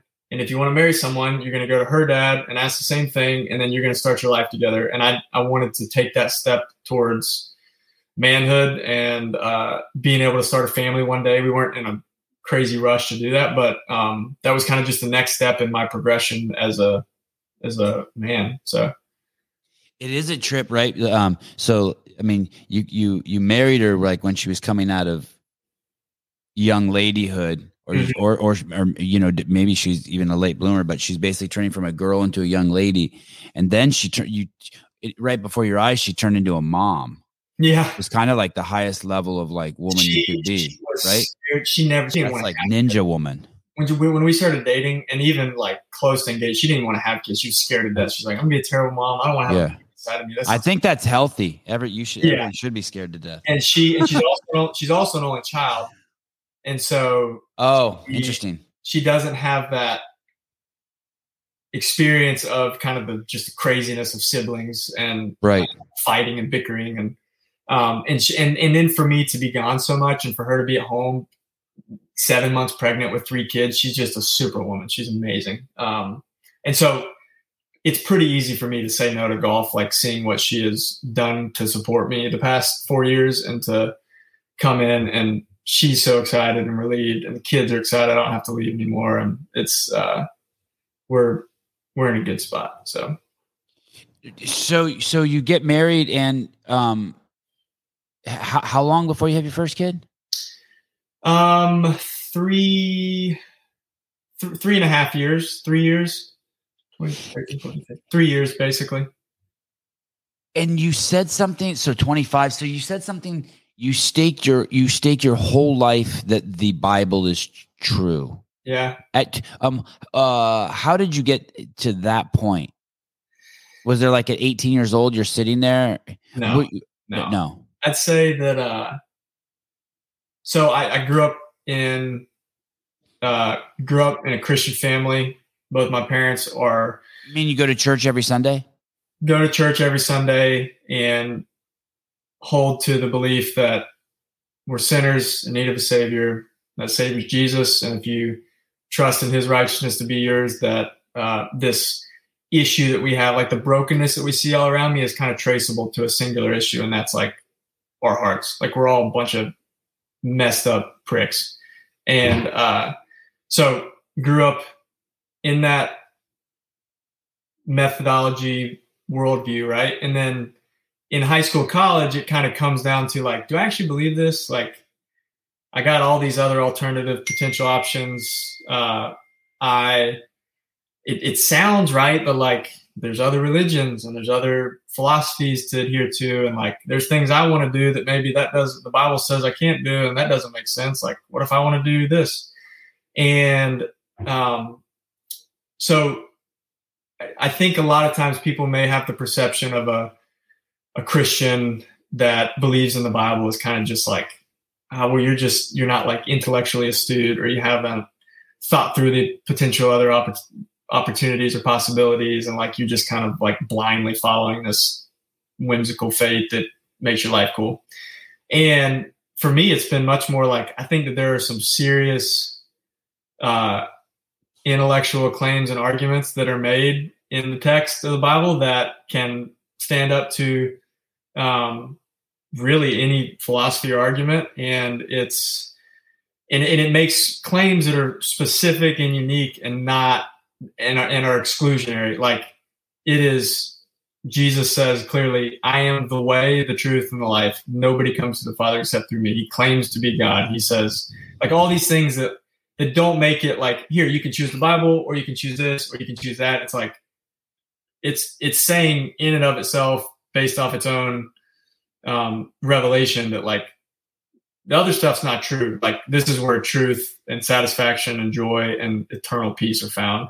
And so at 32, based off a lot of conversations and reading and podcasts and just experience, my next thing was my experience in the world is, man, I got nowhere else to turn. Like, I jokingly but truthfully say I've based my existence after life on this earth in a homeless Middle Eastern single dude who claimed to be God.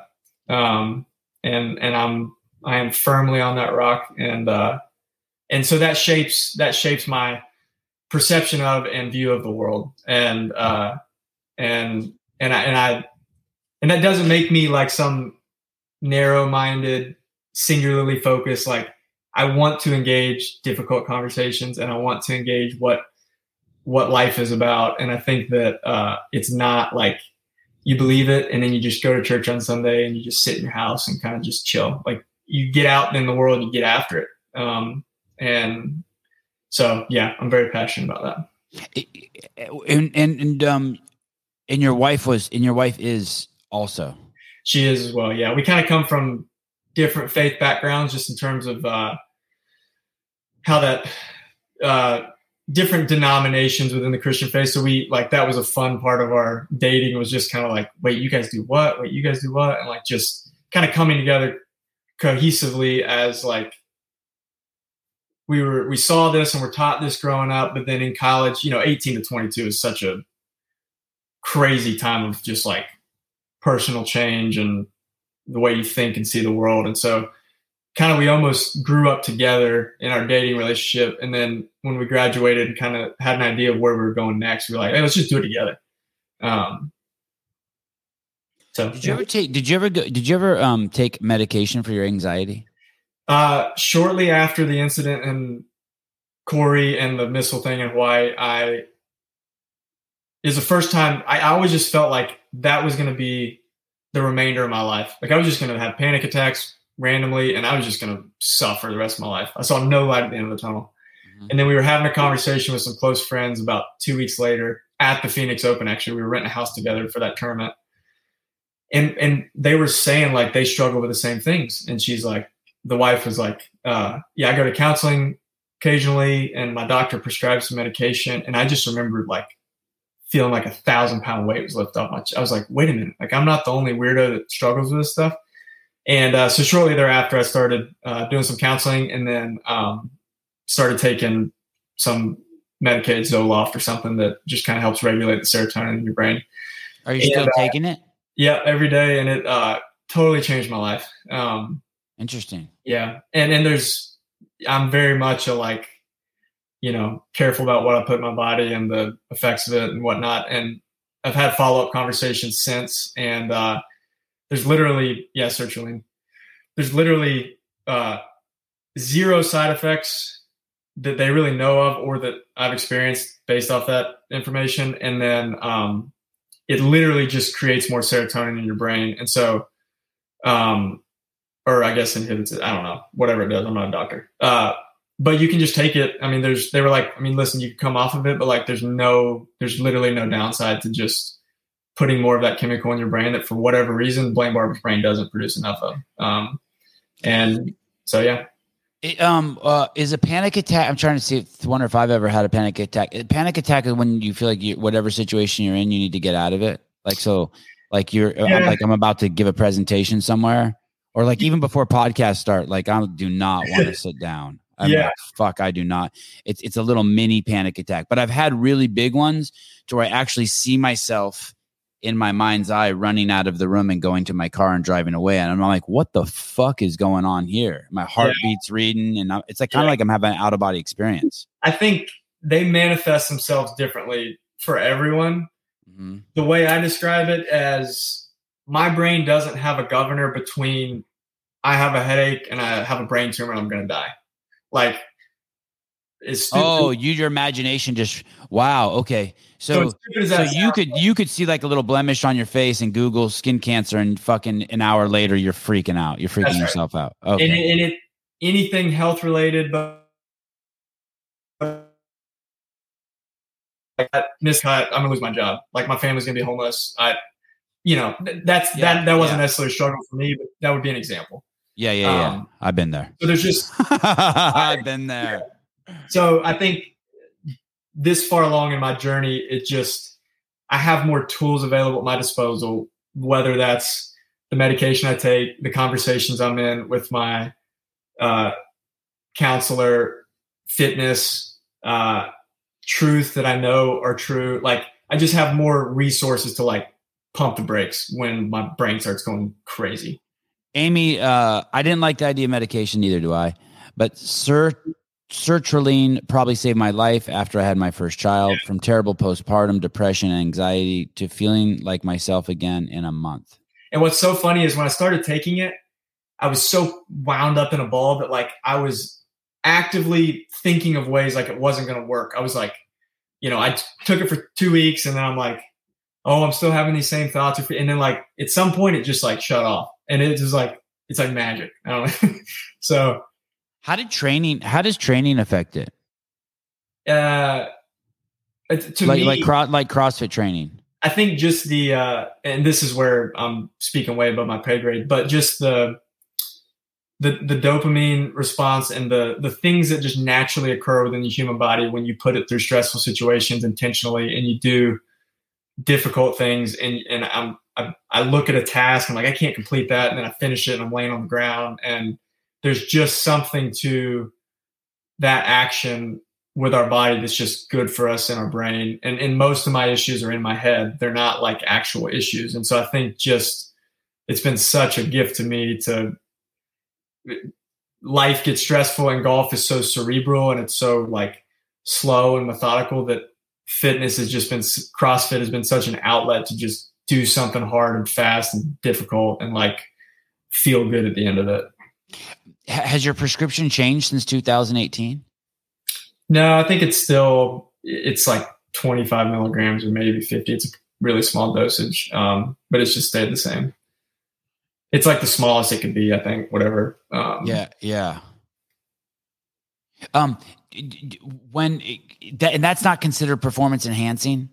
No, and that, like, when I started taking it, I looked, which it should be because it's enhanced. Well, I've sucked since I started taking it, but the clarity of mind, it's on the list of approved over-the-counter medications you can take. So it's not over-the-counter, is it? Oh, well, no, I guess it's prescription. It's on our list of like prescribed medications that you can take because we have, I think, PGA Tour drug testing protocols are WADA because it's an Olympic sport now. And so I looked into it before I took it when I was on the tour then. But it was allowed. So I'm trying to remember what book it was that I read, but it was a book talking about, maybe it was a Malcolm Gladwell book. Maybe it was old, or maybe it was something more recent, but basically they were talking about, and I don't know if it was Adderall. I've never taken that, but that is not that one is not approved. It's not approved. No. Yeah. I think that one might be like just basically meth. Yeah. It's like or Coke or something stimulant of some kind. Yeah. Yeah. And they were just talking about how like people would go to, like someone would apply to go be like a violinist at a, for the New York Philharmonic. Yeah. And they would be on that shit, and that shit was legal. And yet pro athletes couldn't do this or this. Yeah. And it was an interesting comparison of just like, what is cheating? Yeah. Yeah.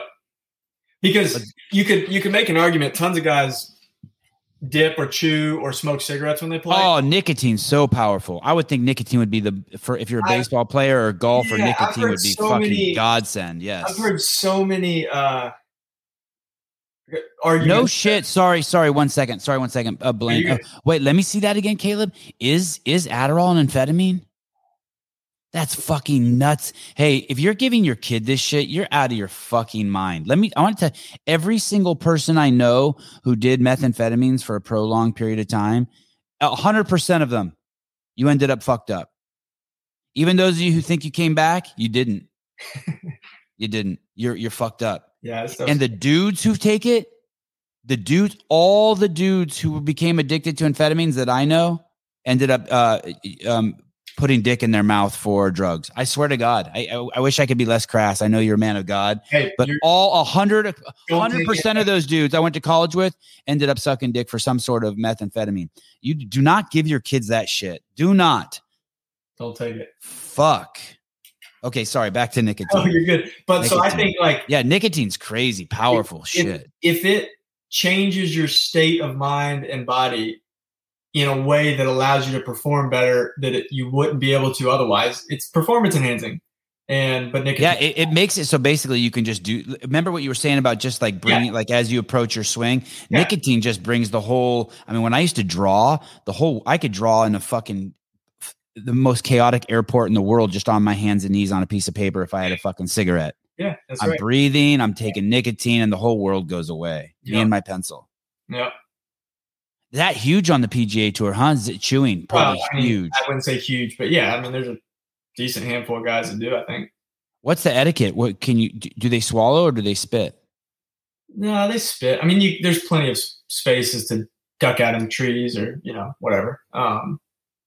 Because the hardcore dudes I know are swallowers. That I fucking never did that. That shit's I've never dipped because I'm way too soft. But I've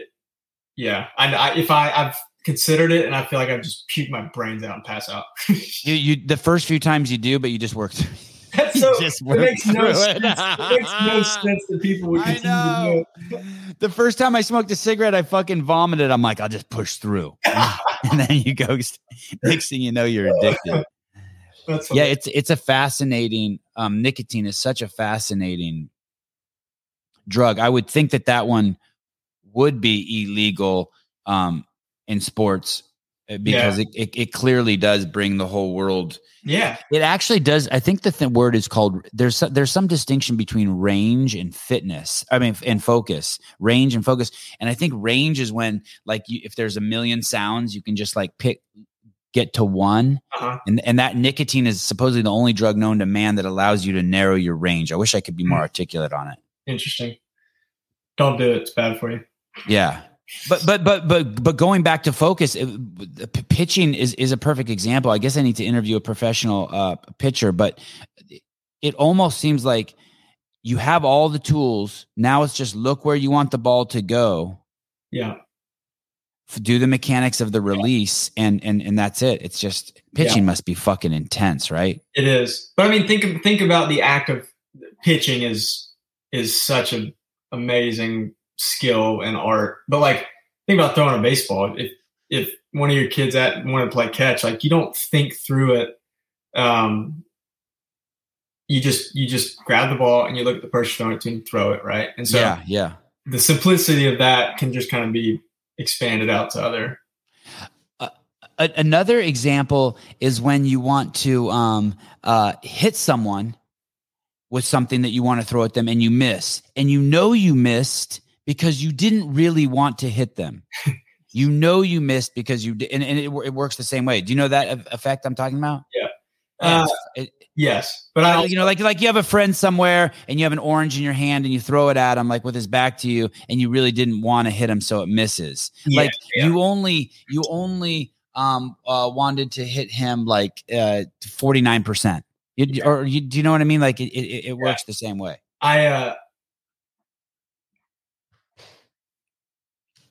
Go on. Sorry. You're good. I pitched in Little League and I was terrible, and I would throw. Not because I didn't want to hit them, but I was so bad that I would throw one pitch a game behind the batter, trying to throw it to the catcher. But I'd like release it too early and it end up going way behind the batter and hit the fence. Just look like an idiot. Sorry, I have to stretch my legs for a minute. Stretch them. I'm losing my shit. Hey, are you at home? Or are you on vacation or something? No, I'm in Newport Beach. It's about 300 miles south of I'm just tripping because here I take this like this is my fucking craft, and I was just imagining someone like coming and fucking trying to hug you while you were swinging the golf ball. I was about to lose my fucking shit. Like, listen, motherfucker, like I'm on a fucking podcast. This is great. It's authentic. Yeah, I don't know about that. I gotta chill. I got a little fucking wound up. Fuck. Deep breath, Sebi. Deep breaths. What are you? Do you know what you are going to do? Switching professions is fucking hard. I lost my job a couple years ago. I wanted to just like I just wanted to hide in a hole. Not specifically yet, but I have some good ideas, and I would love for it to be in the fitness space in some capacity, just because that's turned into a passion of mine, and I think it's valuable for people and people need it. And so next steps are just I've wanted to take my L1 for a while, and in part just because of you guys discussing it all the time and kind of your feedback on it. And there just happened to be one next week in Birmingham, which is 2 hours from me. So I'm going to go do my L1 and get my certificate next week, and or this weekend actually. And I would love to potentially open an affiliate in some capacity, but I have kind of a bigger vision for it than just simply a CrossFit gym. I want it. I really believe, based off my experience and just the research and the looking into it that I've done, that there's such a broad application of it to sports in general. I've seen the benefit of it for me in golf, and I think it even applies more so in like high intensity sports where there's contact involved and there's other factors. And so I think that the basis and the methodology of CrossFit really extends out from that. And so there's 3 affiliates in this town. We're not a huge population, probably 100,000 people. And I don't want to, come in and try to take market share from that or something. But I'm just trying to figure out what it could look like and how, kind of a high performance training center could look for the 65-year-old who needs to be in better health, but also for a 15-year-old athlete who wants to start the process of conditioning their body to be ready for, tons of physical contingencies. So I don't know. I'm just exploring options, and I kind of have a little bit of a runway, which is good. So I'm not in a rush, but also trying to wade through that as quickly as I can. So what did you notice? How did CrossFit help your golf game? Just mostly the mental side. Honestly, just I think it's important to, one of the clearest applications of it in my mind is just controlled suffering in a environment where it's regulated and you can measure it, and then you can be safe with it, versus if you don't do anything, you're going to suffer one way or another, just not on your own volition. And so that part of it. And then we walk like 70 to 90 miles a week, probably during a tournament. There's my first muscle up. That's awesome. Very sketchy. Gotten much better since then. You're lucky you didn't hit your head on the ceiling. Well, I knew I only have 9 feet in my garage, so I just kind of did the like head duck muscle up. Yeah. The level 1 staff probably wouldn't appreciate that if I did that for them. It's pretty good. It's pretty good for your first one. Yeah. So we walk so much and we play in so much heat during the summer that I used to always fluctuate weight like a ton. I mean, I'd start the summer in the upper 160s, and by the time we're done with the summer, I'm down to 160, and your energy wanes, and there's just like so much fluctuation. I couldn't ever find a training program that would allow me to put on weight and muscle and then sustain it. And for like the last 2 years, I've done that. I've just been very consistent at the same weight, kept my training volume consistent. And so for me, like I said, I wish I had more of a definitive, like I started doing CrossFit and here's the results I got. Right. I didn't get them as much from the performance of my score, but just my overall health and well-being personally, and then the way that my body felt. I think I did see that benefit. And so, it just allowed more consistency. And every gym I walk into every week, all over, I've been to so many affiliates. It's been fun. Gotten to know a lot of great people and owners around the country. And there was always the first, like, you're doing this and you're going to go play golf? Like, what are you doing? And I was like, well, if there was something that I didn't need to be doing, I'd just talk to the coach of the day and just tell him like, hey, I'm going to modify this or scale this. And, everybody was good with it. So yeah, I think does everyone on the tour walk? Does anyone ride in those cars? No, it's you're required to walk.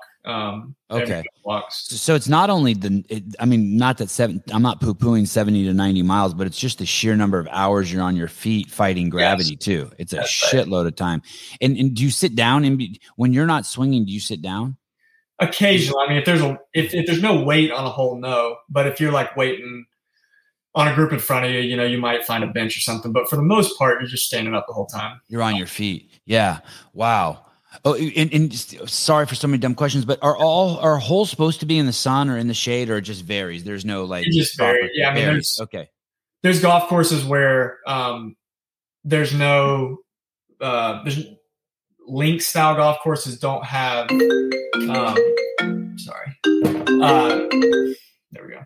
Link style courses don't have trees. They're more like sand dunes, and the wind can affect it more. So there's no trees, there's no shade. And then more like a parkland course would be more inland and like trees. And so you can find more shade, but it just varies.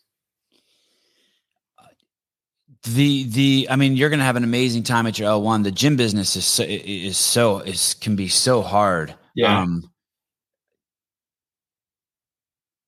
The gym business can be so hard. Are there any successful, like what is there a place like, there's this place in Florida, like where tennis players go. Yeah. IMG. Yeah.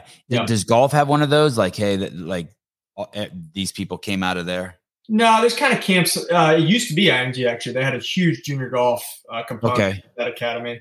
When I was they don't anymore. I feel they probably do, but I feel like it's fallen off. But like when I was in high school, like all the elite players were coming out of IMG and break. Okay. But it's still tennis huge. It's spread out all over the country. There's kind of hubs where golfers live because of either travel or weather or taxes. And so there are like collections of groups of that around.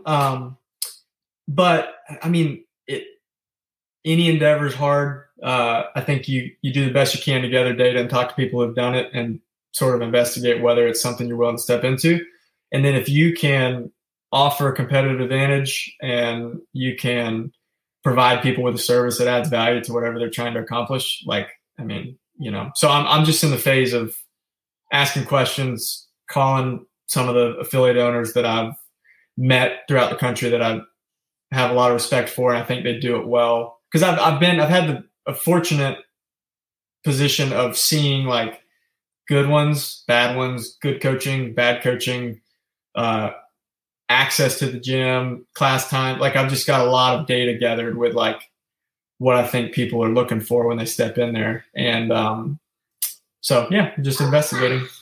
You know how you're not supposed to ask like a woman if she's pregnant, like yeah, fuck up and she could just be just like fat. That's kind of the worst. But you're just going down from there if you're asking something else. Yeah. So the other day I had this dude on, Danny Beeler. And he was a guy. He was a 455-pound dude who lost 150 pounds. So he rolls around. I saw he was on. I didn't listen yet, but okay. So he rolls around like at 300 right now, right? Yeah. He just lost 150, which is crazy. And he went into a gym, and the coach asked him, "God, and he's been CrossFitting for a year. I mean, he's a fucking legit CrossFitter." Mm-hmm. And I can't remember what the coach asked him, but the coach asked him something fucking inappropriate. Like, hey, you got to be a little more tactful if you're running a fucking gym, the front desk. I forget what he said. He walked in there and he goes, he said, "Hey, have you been CrossFitting?" And I think Danny said, "Yeah, I'm a CrossFitter." And he goes, "Well, I think you need to start with our intro course." And he was just visiting from out of town and wanted to jump in. I mean, this dude did a 1 mile ruck with a 150-pound ruck on his back. Jeez. You know what I mean? This is a guy who's done Murph 3 times in his life. Yeah. I mean, if you've done Murph 3 times and he's only been CrossFitting for a year. If you've done Murph 3 times in a year, you're first. Yeah, you're fucking legit. Yeah. So yeah, it's interesting. It's so hard for me to accept that there's bad I've probably been to 150 affiliates, probably maybe 350. I don't know, but I've been to some bad ones too. And it's always shocking to me. And by bad, I mean, they just don't give enough attention. Yes. They lack social, situational awareness. Correct. It's not like they're assholes, but they're just not doing their job. That's right. I mean, listen, CrossFit you need good coaching. You need eyes on you. You need to be properly shown what you're trying to achieve. And a lot, when I say bad, it's mostly like, here's the workout. Good luck, everybody. Have a good day. And then yeah, exactly. And it's not like they're smoking cigarettes and they're next to you. It's not like, right. You just expect more. We expect so much from the people in this community. But I guess, I mean, you and I could just go outside right now and stand on a street corner and we'll see the dumbest motherfuckers ever. Like we'll see people crossing the street looking at their phone. Yeah. It's like, do you or women pushing 2 babies in a stroller crossing a busy street while texting. I'm like, dude, do you what the fuck are you doing? I definitely want to own my own business and be my own boss, simply because I think the floor of being a successful person in whatever endeavor you're going to pursue to achieve is like making eye contact, remembering people's names, shaking hands firmly, providing service that they're asking you to provide, like treating people with respect. I think if you nail those little things, like the grueling, annoying, stupid stuff of like, figuring out who you're going to hire to clean the floor or whatever, like that kind of stuff can be sorted through, but like just be a person of integrity that cares for people. I just want to be in some work or industry where it's a people-centric endeavor. And I just think that offering people health and fitness is a way to do that. So I think Jason Ackerman has a podcast that's called The Best Hour of Your Day. Mm-hmm. And I'm pretty sure that was like originally a Greg Glassman line. Like people come into your gym, that should be the best hour of their day. Yeah. I mean, it's awesome. Shout out to one of the guys in the comments here, Drake Lewis. He was my coach in Salt Lake, and Drake's awesome. He competed at the Atlas Games this year. I was watching him do some lifts. He's He's a strong dude, cool guy. So he's not an ass coach. He was one of the best ones I've had. He was very helpful. I asked him to look at my snatch form, and it was so bad. And he gave me some good tips, and I've actually improved since then. So thanks, Drake. Blayne, I appreciate you coming on. I know it's a crazy time for you to come on. It's interesting. I mean, it sounds like any time would have been crazy because you live a pretty full life. But it's impressive that you have the 3 kids. Impressive that you've done so much at only 32 years old. You got another one on the way already. I have a feeling, if not already, your life's going to be similar to mine. You're going to view your relationship with your wife as your crowning achievement. I view it as mine. You're just a cool dude, man. Thanks for coming on. You too, man. I appreciate it. Seriously, thanks. I'll keep listening. I'm a fan. Awesome. All right. And stay in touch. You got my number if you're ever in California or anytime you want to get the families together. If I'm ever in Alabama, I'll bug you, brother. Please do. Got a spot here. All right. Ciao. All right. Thanks. See ya.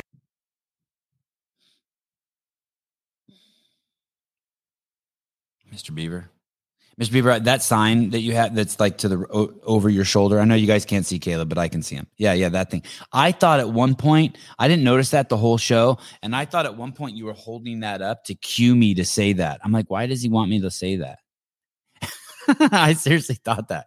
Is that new, that sign on the wall? Yeah. 'Tis new. Live a great story. God. With your job, it should just say "stay alive." That's what I tell all the patients. Just stay alive, please. Tomorrow we have Brian Friend on. We're doing top 100 best male CrossFitters competing today. Maybe it's even top 125.